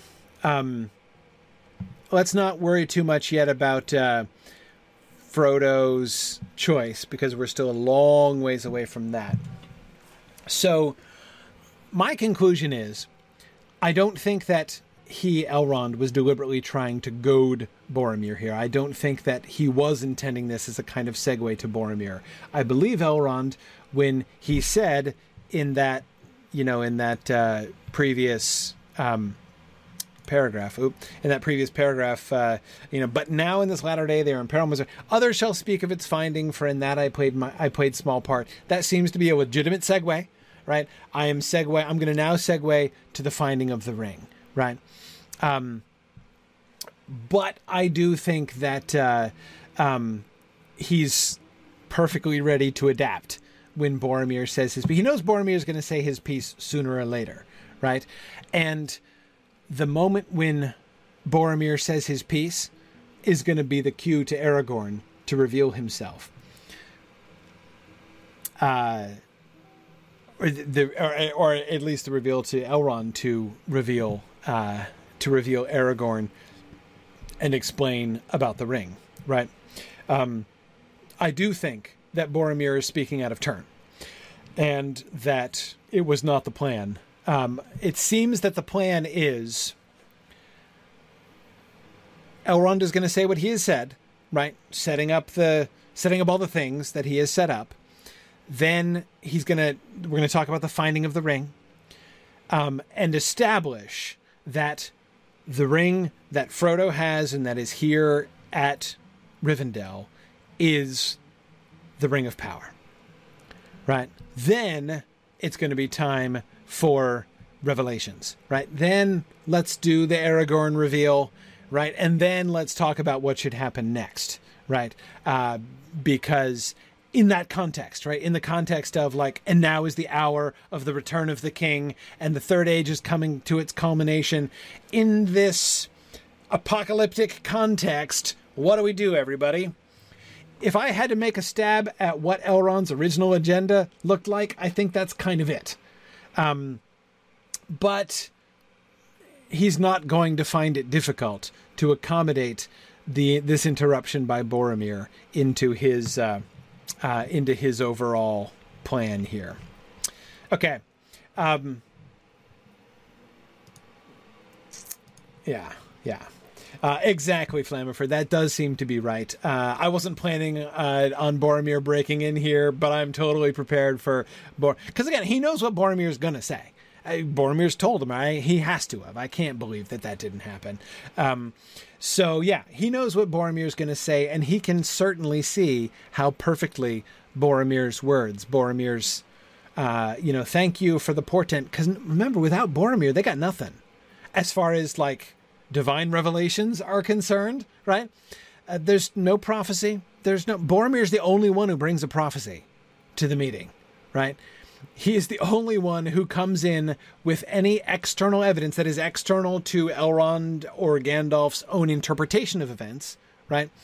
He's the only one who comes in with some kind of external certification that, fate is on the move here. And, here now he's bringing it in sooner rather than later, but that's okay. Exactly, Karina. The cool people bring prophecies to the party. Absolutely. Yeah. Okay.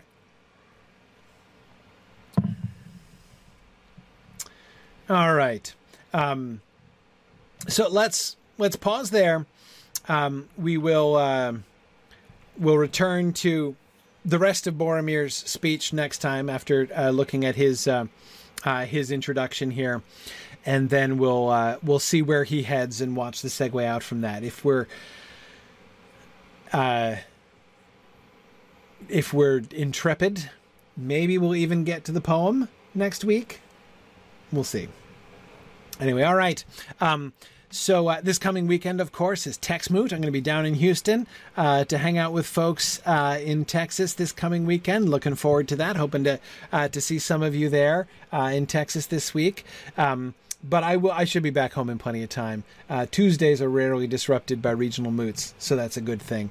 And Druid's Fire, we are finishing Out of the Silent Planet tomorrow. Tomorrow's going to be our final session on C.S. Lewis's Out of the Silent Planet tomorrow night. So, yeah, excellent. Okay. Awesome. Thank you, everybody, for joining me for our text discussion. We're going to continue onto our field trip now, but I'm going to say goodbye to the folks in the town and the folks on Twitter, and look forward to joining you guys next week. And feel free, everybody, to join us at twitch.tv/SignumU.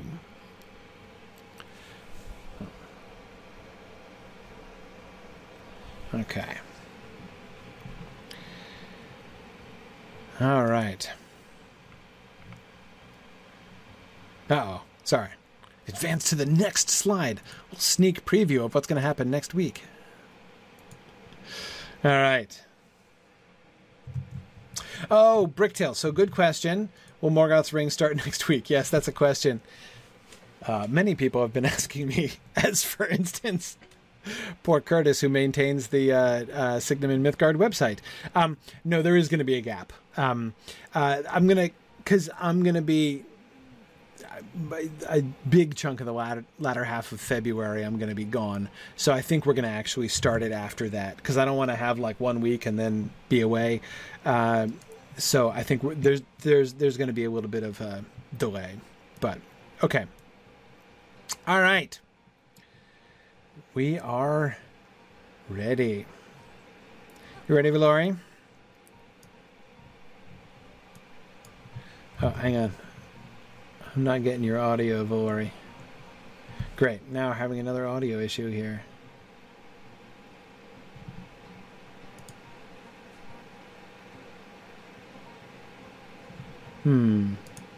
People on Twitch hear Valori? Wouldn't think so, as I'm not hearing her. Yeah. Nope. Okay. Maybe this is a Discord issue. Hear me? Yeah, I can hear you. It's just bizarre. What on earth is wrong with Discord tonight? Bizarre. Just bizarre. Discord does have a new update, so that might be part of it. Yeah? Maybe. It's just wacky. Valori, can you try going out and come back in again? See if that helps. Just like quit the program and open it back up again and see. No idea. Yeah, if there is a new update, this might be...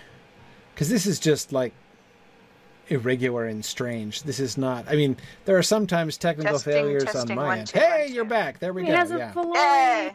But like the fact that people keep having to like turn it off and back on again to make it work suggests to me that this is a Discord problem. Yeah. Have you tried turning it on and off again?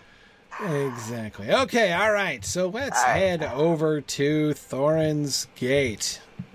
All right. Andiamo.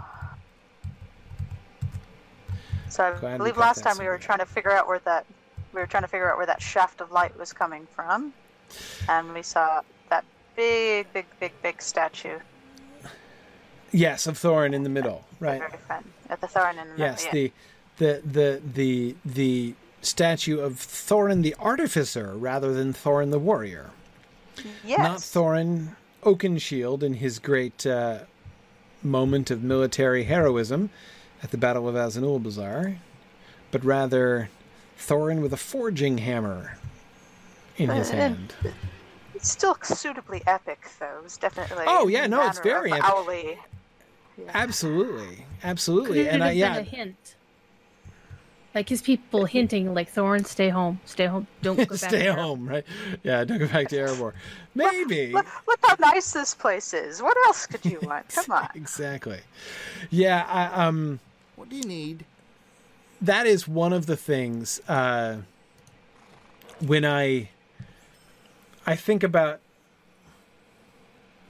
Okay, so of course, one of the things that's very demonstrable when you go through Lotro, one of the patterns that's really clear, right, is one of the first things that strikes one, at least I find, and I don't think I'm alone in finding, one of the first things that you're struck by when playing Lotro is the scale, right? How you can, like, ride in 5 minutes across the Shire and all that kind of thing, right? Yes. Although, thank God, it's only 5 minutes. Well, exactly. Very natural. And I don't think anyone is, like, shocked or appalled by that fact. But it's certainly, something that kind of obtrudes itself upon your notice when you first start playing the game. One of the sort of latter things that one tends to notice is,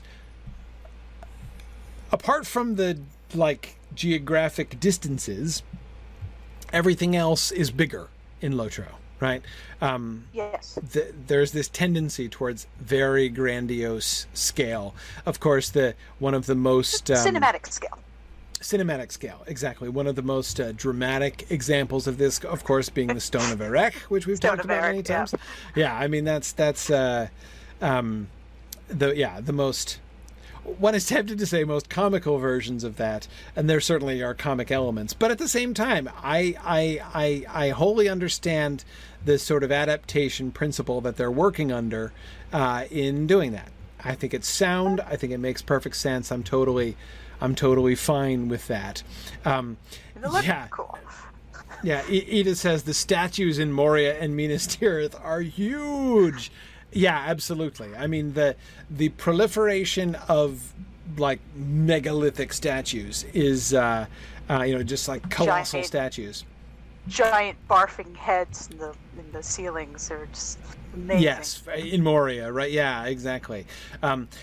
So I think that Thorin's Gate was the first place in the game where I really had this experience. The experience of, like, like the like everything's bigger in Texas experience, right? Like the everything's bigger in Lotro, because I started out. Wiggin was my first character, and so I started out in Bree-land. And in Bree, you don't get that impression. I never got that impression in the Bree-lands, right? No. Bree doesn't seem... Pony's a little cramped, actually. Yeah, exactly. So, the Prancing Pony seemed fine. Bree itself didn't seem...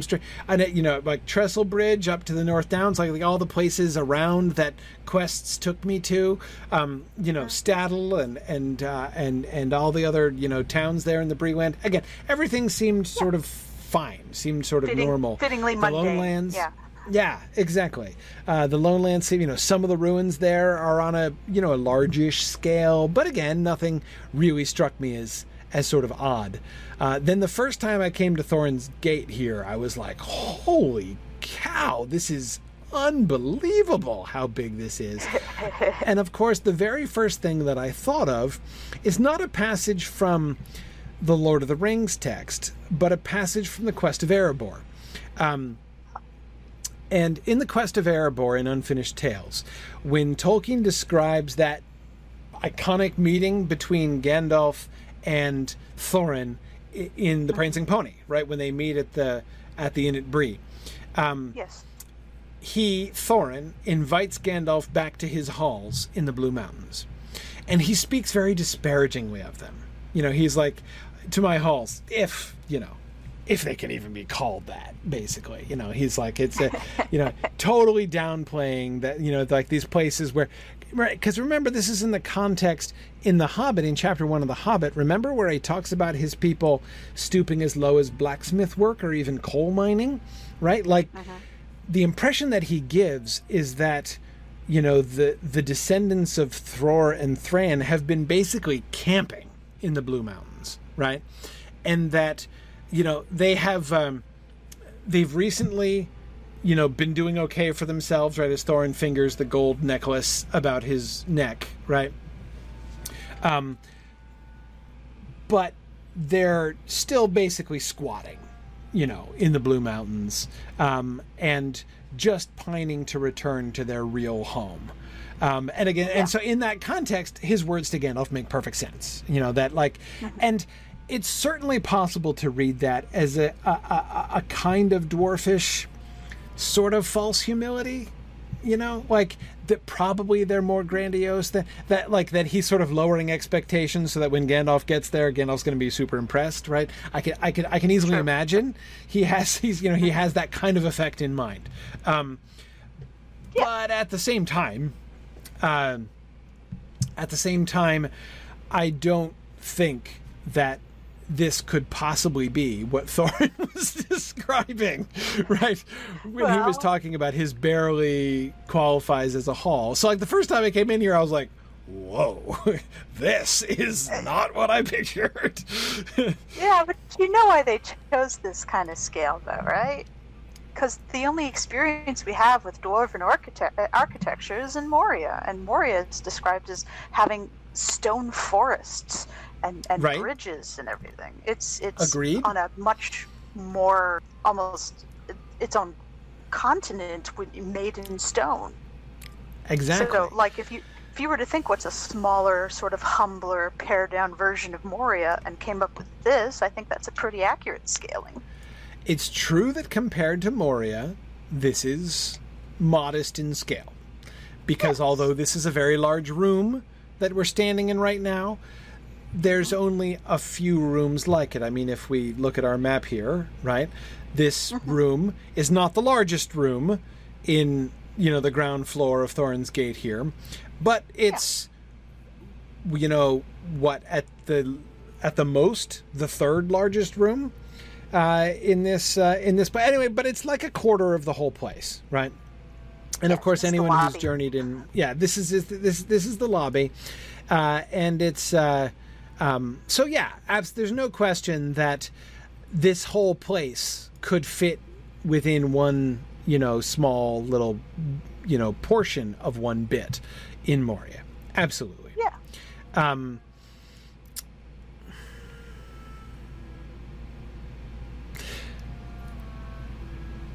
But, so, I don't know. Personally, so, okay, here's my question. My question is, what exactly is accomplished by depicting Thorin's Gate like this? One accomplishes, I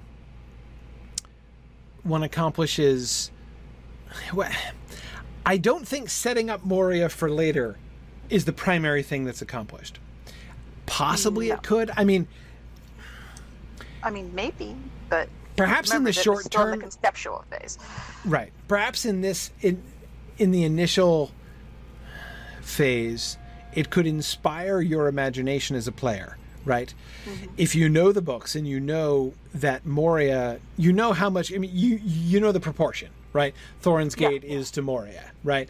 So if you're looking around here and you're saying if Thor, does it help to stimulate marvel and wonder in your imagination and thinking about Moria? Yeah, possibly it does. If you're expecting that, I could imagine that. Of course, I mean, one of the things that it does is kind of raises the stakes. So Moria has to be absolutely colossal if it's going to be properly proportioned to this. Okay. Okay.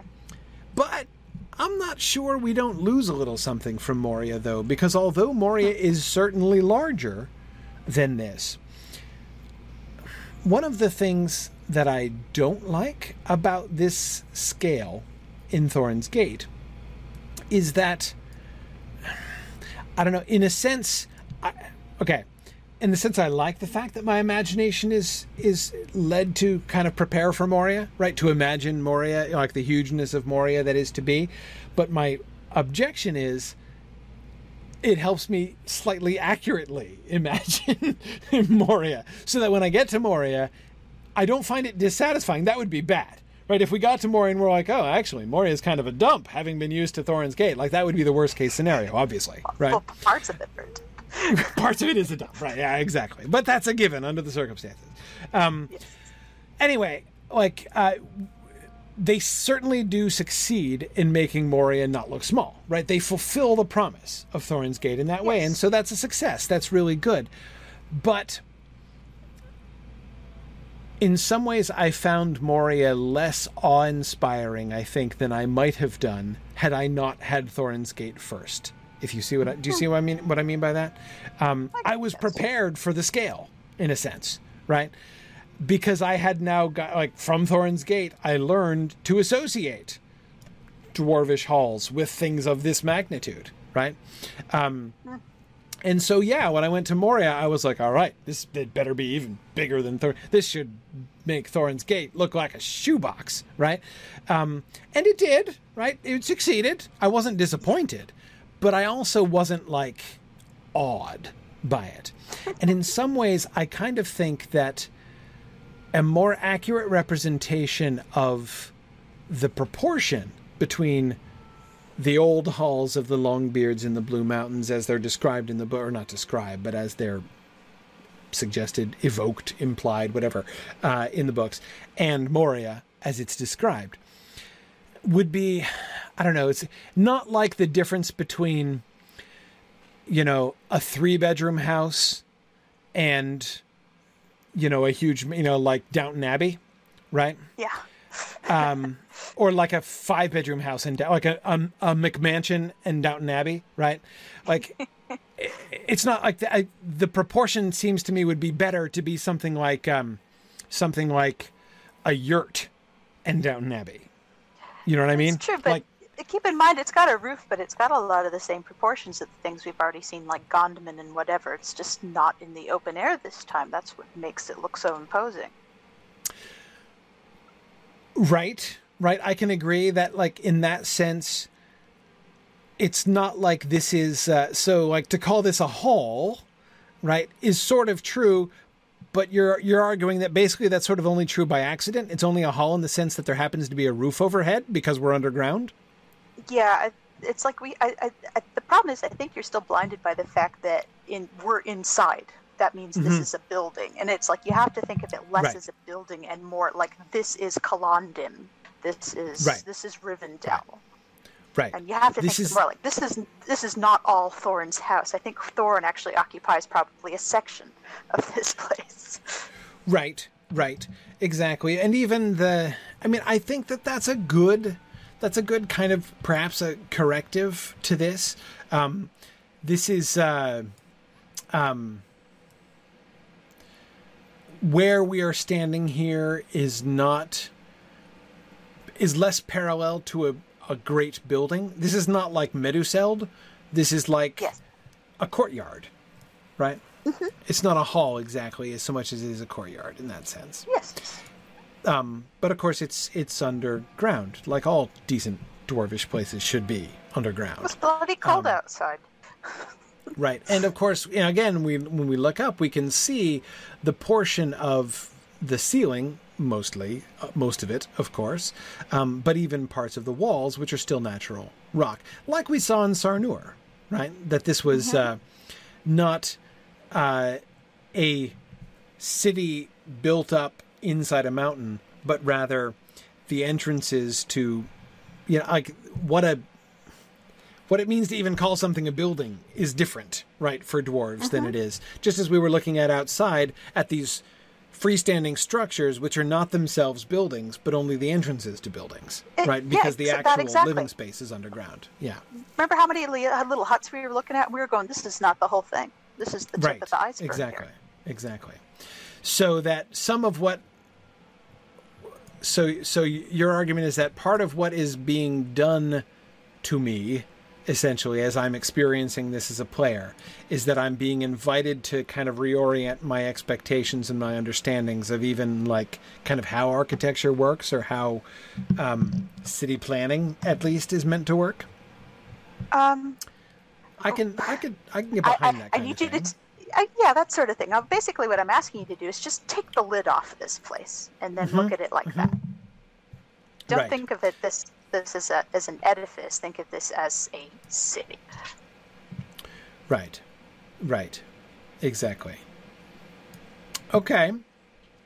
All okay. right? So, I can get behind that. This is Rivendell. We're looking over the waterfalls at the little red house in the distance. And compared to, again, now thinking back to the Moria comparison, right? Mm-hmm. What they do in Moria, the difference between the difference in scale and variety with how the dwarves inhabit their environment in Moria, right? Oh, I was so thrilled with the different uses for the rooms. Yeah, no, I'm really looking forward to going through Moria, which is good because it's going to take us months. Months, right? Yeah, exactly. Several years that month, sure.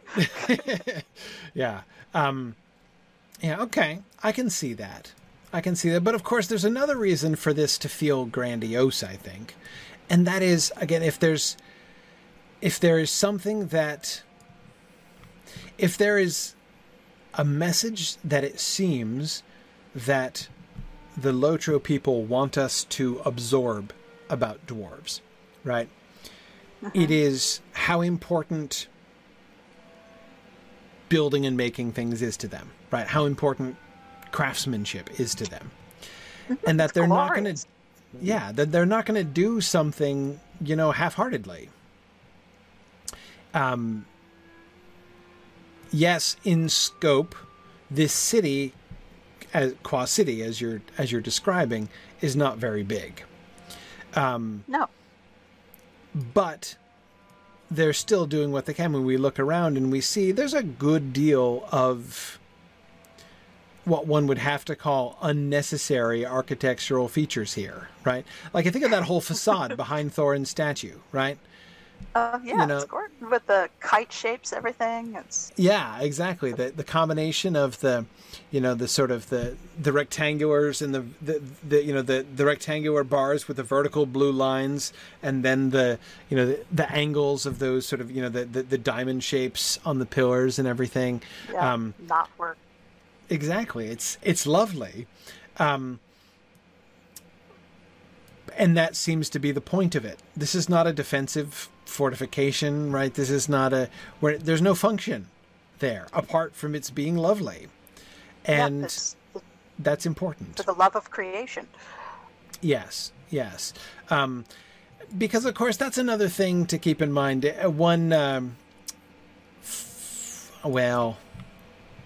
I suppose one could call it a flaw in my interactions with the game, is that, of course, it's very easy for me to fall into the sort of assumption that obviously it's like die-hard, lifelong Tolkien fans that this game is made for, right? Clearly. That I'm always thinking about the relationship with the text and what they're doing with the text and stuff. But, of course, the developers of the game have complete newbies to Tolkien in mind as well.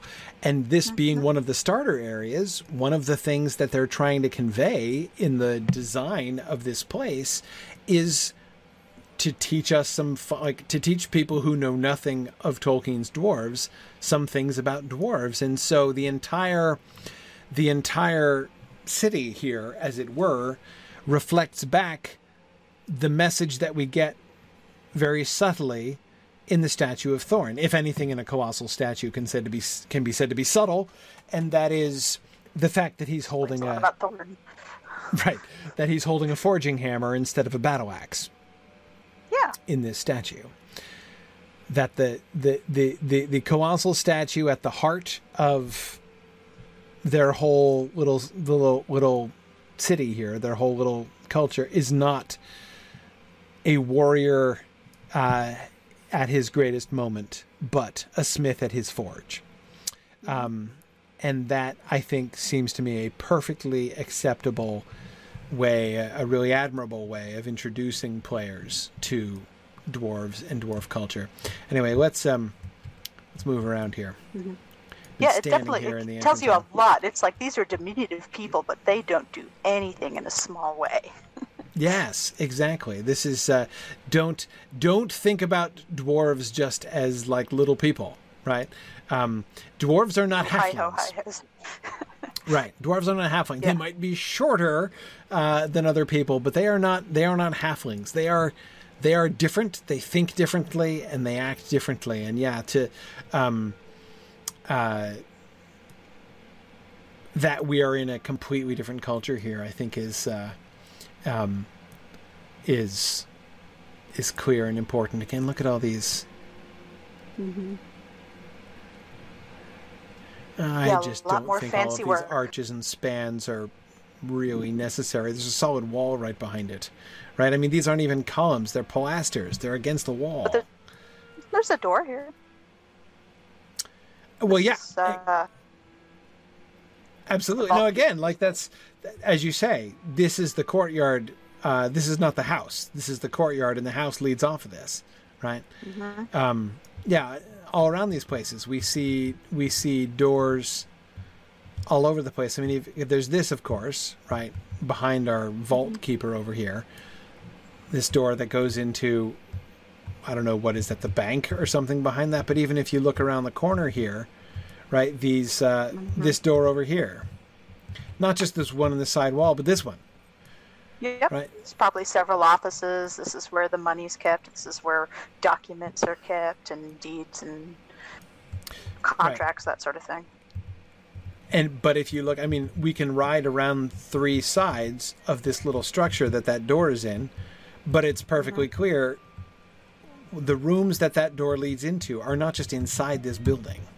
Right? This building is just the lobby of whatever that is inside there, right? And the main offices are going to be down. They're going to be over, right? They're going to be in the wall. Mm-hmm. That's where we are. That's what this is. That's how this works. Like we saw in Sarnur, like we saw in other places, but we see, I think, most clearly here. Let's go up to the main hall.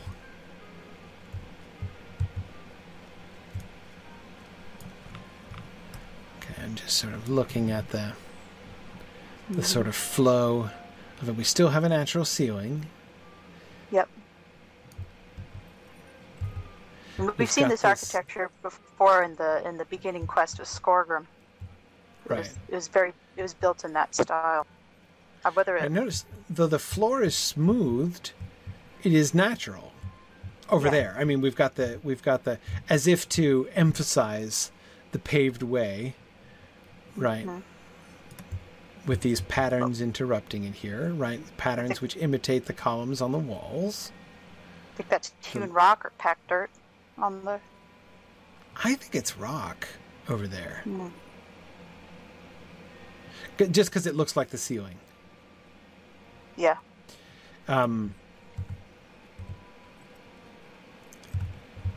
Okay, yeah, and so again we can see this is not, as you say, this is not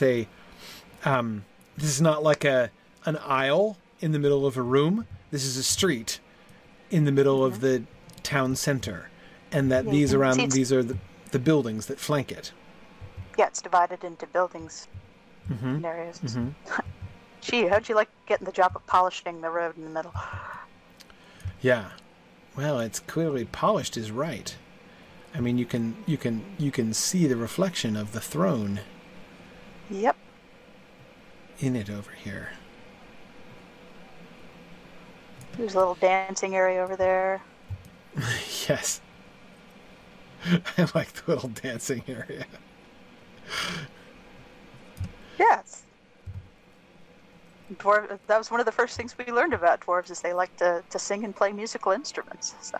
It's true. Okay, now we've got these.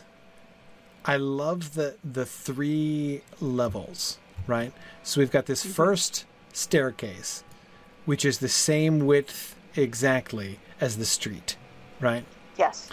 Only with those two pillars with the burning braziers to kind of guide you in between up the stairs. And then at the top of the stairs, we get a carpet, which then leads to a half-size ramp. Not even stairs, a ramp leading up onto the platform.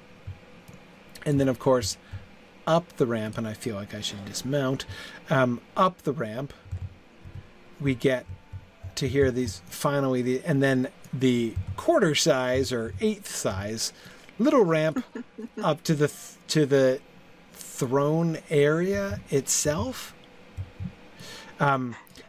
Two may walk abreast. Yeah, two may walk abreast, exactly. That sort of the sense of the the way that this whole street sort of focuses in on this place, right? The whole flow of the street has point. This is the destination of that street that we've been walking down, which again is not an aisle, it's a street, and the culmination of the street is, again, in the context of Thorin's Gate, as you say, as an indoor city, an outdoor throne, right? Mm-hmm. Yeah, we're not absolutely. going into a throne hall. Like, the city itself is the throne room of Thorin as he surveys, the whole approach. He can see there's his statue there, and we can see the light, right, coming in from behind it. There's this direct line. The statue does interrupt it, but there's this direct line from the initial gate, down the steps, across the floor, up the landing, and then up the 3 levels to where Thorin originally would have been sitting and looking out over his people. Funny that the dancing floor is invisible from here, right? It's down it's down around the corner there. Like, maybe Thorin didn't approve. I don't know. Little too rowdy. But Exactly. I like your discovery of the progression of the size of ramp. Lost you again. Entourage, and then you tell your entourage to wait at the bottom. Yes, can you hear me exactly. now? No, yeah. Then you got your entourage. Got you now. And next step up, your valets stay there. So at the end, it's just you going up. Right, exactly. It does, because of course, if this were just like the whole street going up there, that feels like an open invitation, right? Like it. But this is, of course, anybody is welcome. It's open, right? I mean, there are guards standing there, right, to make sure nothing too rowdy goes on, in case those dancers get uppity or something. But but still, it's very open. It's very communal, right? I mean, how odd would it be, thinking of it from a human point of view, right? How odd would it be to be walking down a street in the middle of a human city, and then to look over and there's the king there's the king's throne just sitting there, right, in the plaza. That's true. It's highly defensible, though. The ramps make it highly defensible, though, because it turns it into a bottleneck, and then at the end you just have Dwalin popping people on the head with the hammer one at a time. Exactly. Yeah. Yeah, absolutely. I'm also kind of interested in the throne itself, if Dwalin doesn't mind our being up there. We get the little dip, right? Yep. But there's no chair per se, right?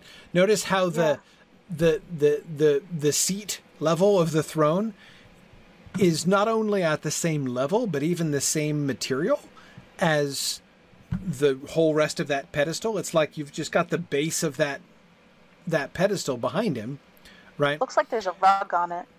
Yeah, no, he does seem to have a little mat to sit on. Cushion, yeah, which doesn't look cushiony so much as to prevent it being so cold, perhaps, I would think, because it looks like marble, and just sitting on a slab of marble, it's got to be chilly on the tush after a while. First thing in the morning, especially that little bit where your shirt and your trousers don't meet. It's just, yeah, exactly, right, yeah. It's like getting in my car at night. Right, that's just it. But anyway, it's like the whole theme of the outdoor throne here. I mean, it's clearly a throne, though notice there are no armrests either. I mean, this is very un-chair-like, I mean, the whole thing is not very chair-like. Makes you wonder how long his audiences are, because judging by the how comfortable this throne might be, you get the feeling it isn't very long. That's why it's not so dangerous to be out here in the open. Yeah. Also, something I didn't notice there's at either side of this dais over here, there's the river right below it. Utterly defensible. Yeah, he's got a little moat, right? Yeah. Yes. His own Yes. private mode. It's So, true yeah, that it's- this it's- is It's protected. it is protected. It's not a very vulnerable position, despite being out in the middle of nowhere, or in the middle of everywhere, rather, out in the open here. Really interesting. Yeah, Fred Rock Paper says, I feel like the throne is more of a display case than a seat. Yeah, I mean, Yeah. it is almost like a display. And again, so Dwalin is, of course, standing there in front of it, Yes. which, again, having looked a little more carefully at his seat, it's not hard to imagine why he would spend a significant portion of his time standing, as that would not be a very comfortable seat to sit in for long periods of time. However, I'm trying to imagine him sitting. Yes. And if we imagine him sitting,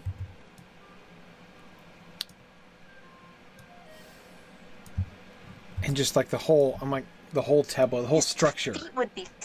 His feet would be sticking out like a teddy bear on a chair.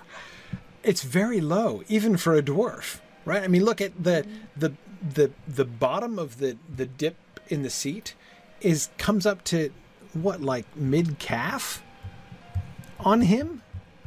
It's like, But look how far back it goes. it's a little bit higher, Yeah. maybe to the back of his knees, but it's still a pretty low seat. For a dwarf. Not for a dwarf, probably.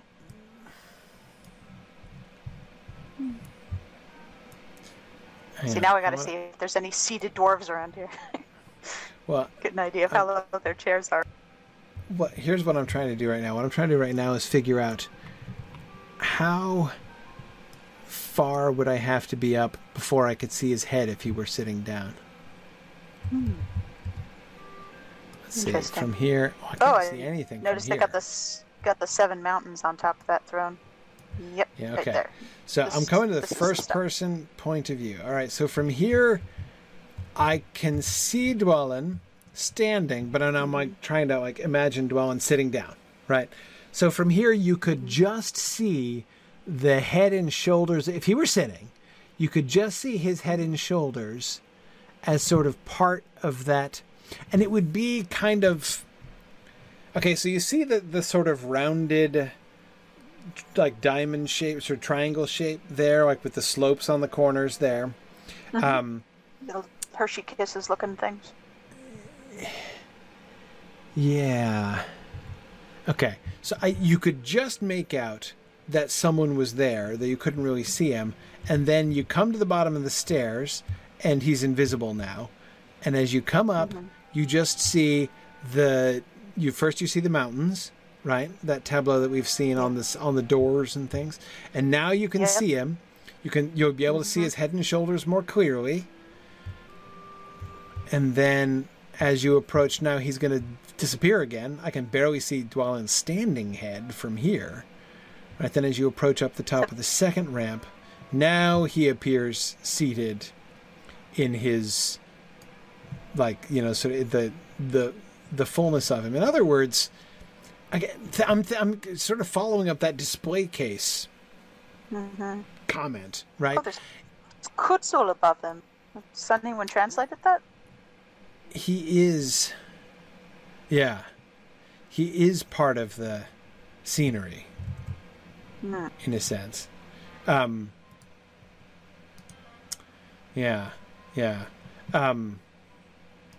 Edith, I was wondering about that too. When I saw the roundedness of that, my very first thought was, is that just like the seat's been worn away over time, like you do see in like especially in marble steps if you go to like medieval castles and things.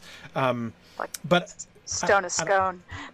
right, exactly. I don't think so. I think this is, first of all, you can see the lines there, that it definitely seems to have been carved and it's too sharp. And also it hasn't had enough time. I mean, it's only been decades that this has been here. Yeah. And Thorin's, prior to Dwalin, Thorin's was the only tush to sit in that seat. This was custom made for Thorin and not not an ancestral seat, Yeah. or something like that. So, Has anyone translated the Kudzul above it?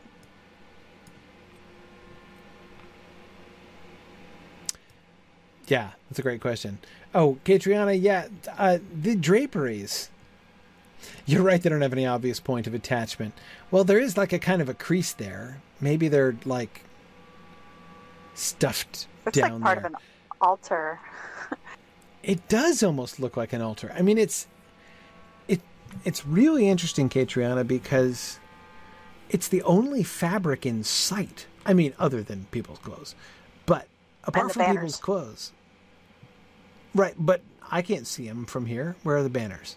They're down there. Next From the to other us on side, either we side. can see them. No, And no, there's a right next to rug. us on either side. Where? If you can't see it here. It I just looks like a can't see line. it from here. Right, okay, right. I mean, I knew they were around. I was seeing them before. Okay, Yeah. right, there they are. All right. Yeah. All right. But nothing here, right? Nothing No. right around the throne. And it does look a little bit like an altar cloth. Spiritual cushions, yeah. When I was standing around here, I was saying, yeah, that carpet down there is the only other fabric that I can see. There's very little decoration with fabric, apart from the banners. And banners are kind of a slightly different category that we shouldn't take that for granted. I mean, it would not be at all strange for dwarves to be like, fabric banners are for losers, right? We carve that stuff into stone. Thank you very much. A little hard to take it into battle. Well, You that's know. called a shield. Never mind. Exactly. Yeah. So yes, I do find these white cloths, which do remind me of altar cloths, strange, unexpected.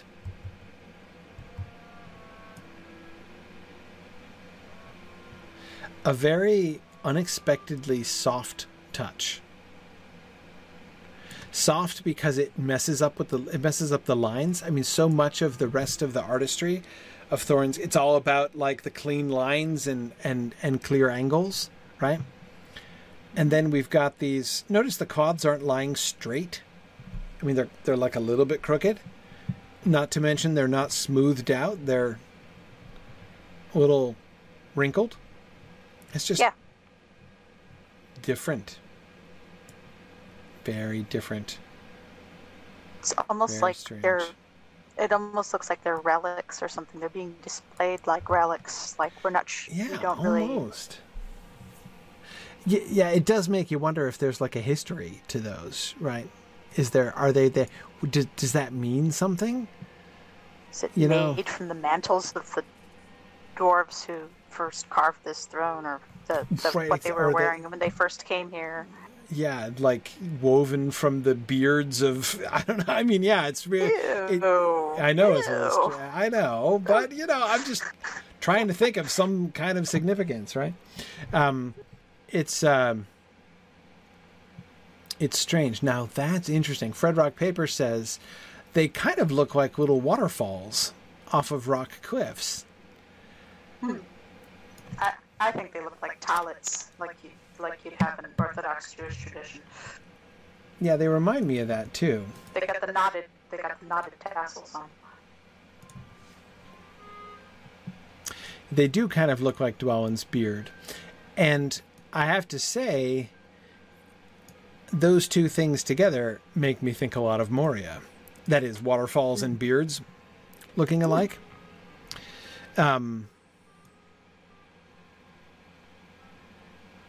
It is interesting to think forward to that. Fred Rock Paper. It's like, if this were Moria, there would be waterfalls coming out on either side of the of the throne. But we're just going to kind of recall waterfalls.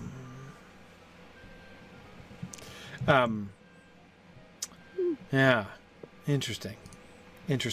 Well, there's a lot more. Okay, hang on a second. I've never looked carefully at what on earth is Dwalin wearing? What kind of, like, weird, like, corset thing is he... Like, what is that, all those leather straps? Yeah, it's like Lulu from Final Fantasy. Yeah, it's like suspenders Number gone 10. mad. I mean... That's Maybe it's a back support. You tighten the belt because you need different support on different vertebrae. Right, you can see him like adjusting it in all kinds of different places. His truss, exactly, Edith. Yeah, exactly. He's wearing a truss. Yeah, he's had to sit on rock all day. Come on, man. Yeah, exactly. He's not as young as he used to be, right? I love that he has his beard tucked into his belt. That's just delightful. You can guess how many times he's caught it on something before he just said, forget it, and just shoved it in there. Yeah. Yeah, and of course, it's just very noteworthy. Dwalin is not, in his own personal presence, he is not making any pretense towards lordship here, right? No. I mean, even leaving his slightly strange leather truss aside, his pants, his boots, his quilted tunic he's wearing there, his like leather arm guards, he's got no hat or helm of any kind. He's not carrying anything. There's no symbol of authority associated with him at all. I mean, if you met him just walking down the road outside, like on the road to Gondaman or something like this, he would look like a kind of low class traveler, right? I mean, he looks like he just came off a construction site. Yeah, it easily would fit in somewhere like that. He's standing there. His physical posture, like his body language, suggests a kind of authority, right? Standing there with his hands on his hips, kind of looking around, right? With this sort of look like, all right, yeah, I'm kind foreman. of, I mean, exactly. I was just thinking that. He like does a look foreman. like a construction foreman. Absolutely. So it's not that he has no gravitas. It's not that he doesn't, it's like, I'm not trying to suggest that he's taking his position of delegated authority seriously, but he is obviously not letting it go to his head. No. And that itself is interesting. I mean, and if we look, even the guards are dressed way more fancy than he is. I mean, they've got armor, which, of course, you would. But it's not just armor. It's like fancy armor. I mean, they've got gold filigree and all kinds of things. Can't really see nice the mail, design on the chest, but because of the beards. But that's okay. That's their look. But yeah, Dwalin is just a very stark contrast to them. You can see it over here. It's the intricate leaf design. Wait, which one? Where can you see it? Down here at the bottom of the ramp. Wait, on his chest? Yes, on his chest. Okay, yeah, just over there on the side, we can see some of those. Okay. Yes. Yeah. Anyway, cool. This guy's beard shorter. Yeah. Right. Okay, so we'll resume here or near here next week. We'll come back to the hall. We'll look at the kind of ancillary working and living quarters next time, and of course the forges, the biggest room in the city. Even longer anyway than this, maybe about the same square footage as this part of the city here. But we'll look at that. We'll see if we can get through the rest of it next week. Of course, there's a downstairs too that we'll have to check out. But anyway, and a reputation room that might be Landerville only. Right. Of course. All right. Anyway, so awesome. Thanks for joining me tonight. As we have expressed, I've been reorienting myself here towards Thorn's Gate and trying to imagine it properly. And we'll return here next week. Thanks, everybody. I'll see some of you guys in Texas next week. But everybody else will be back next Tuesday. So thanks, everybody. Bye. Good night. Thanks for listening. Bye. Thanks for joining me on this epic exploration of The Lord of the Rings and of Standing Stone's video adaptation of Tolkien's story. If you are having even half the fun I'm having on this journey, I hope you will consider supporting the project by donating at signumuniversity.org/fund.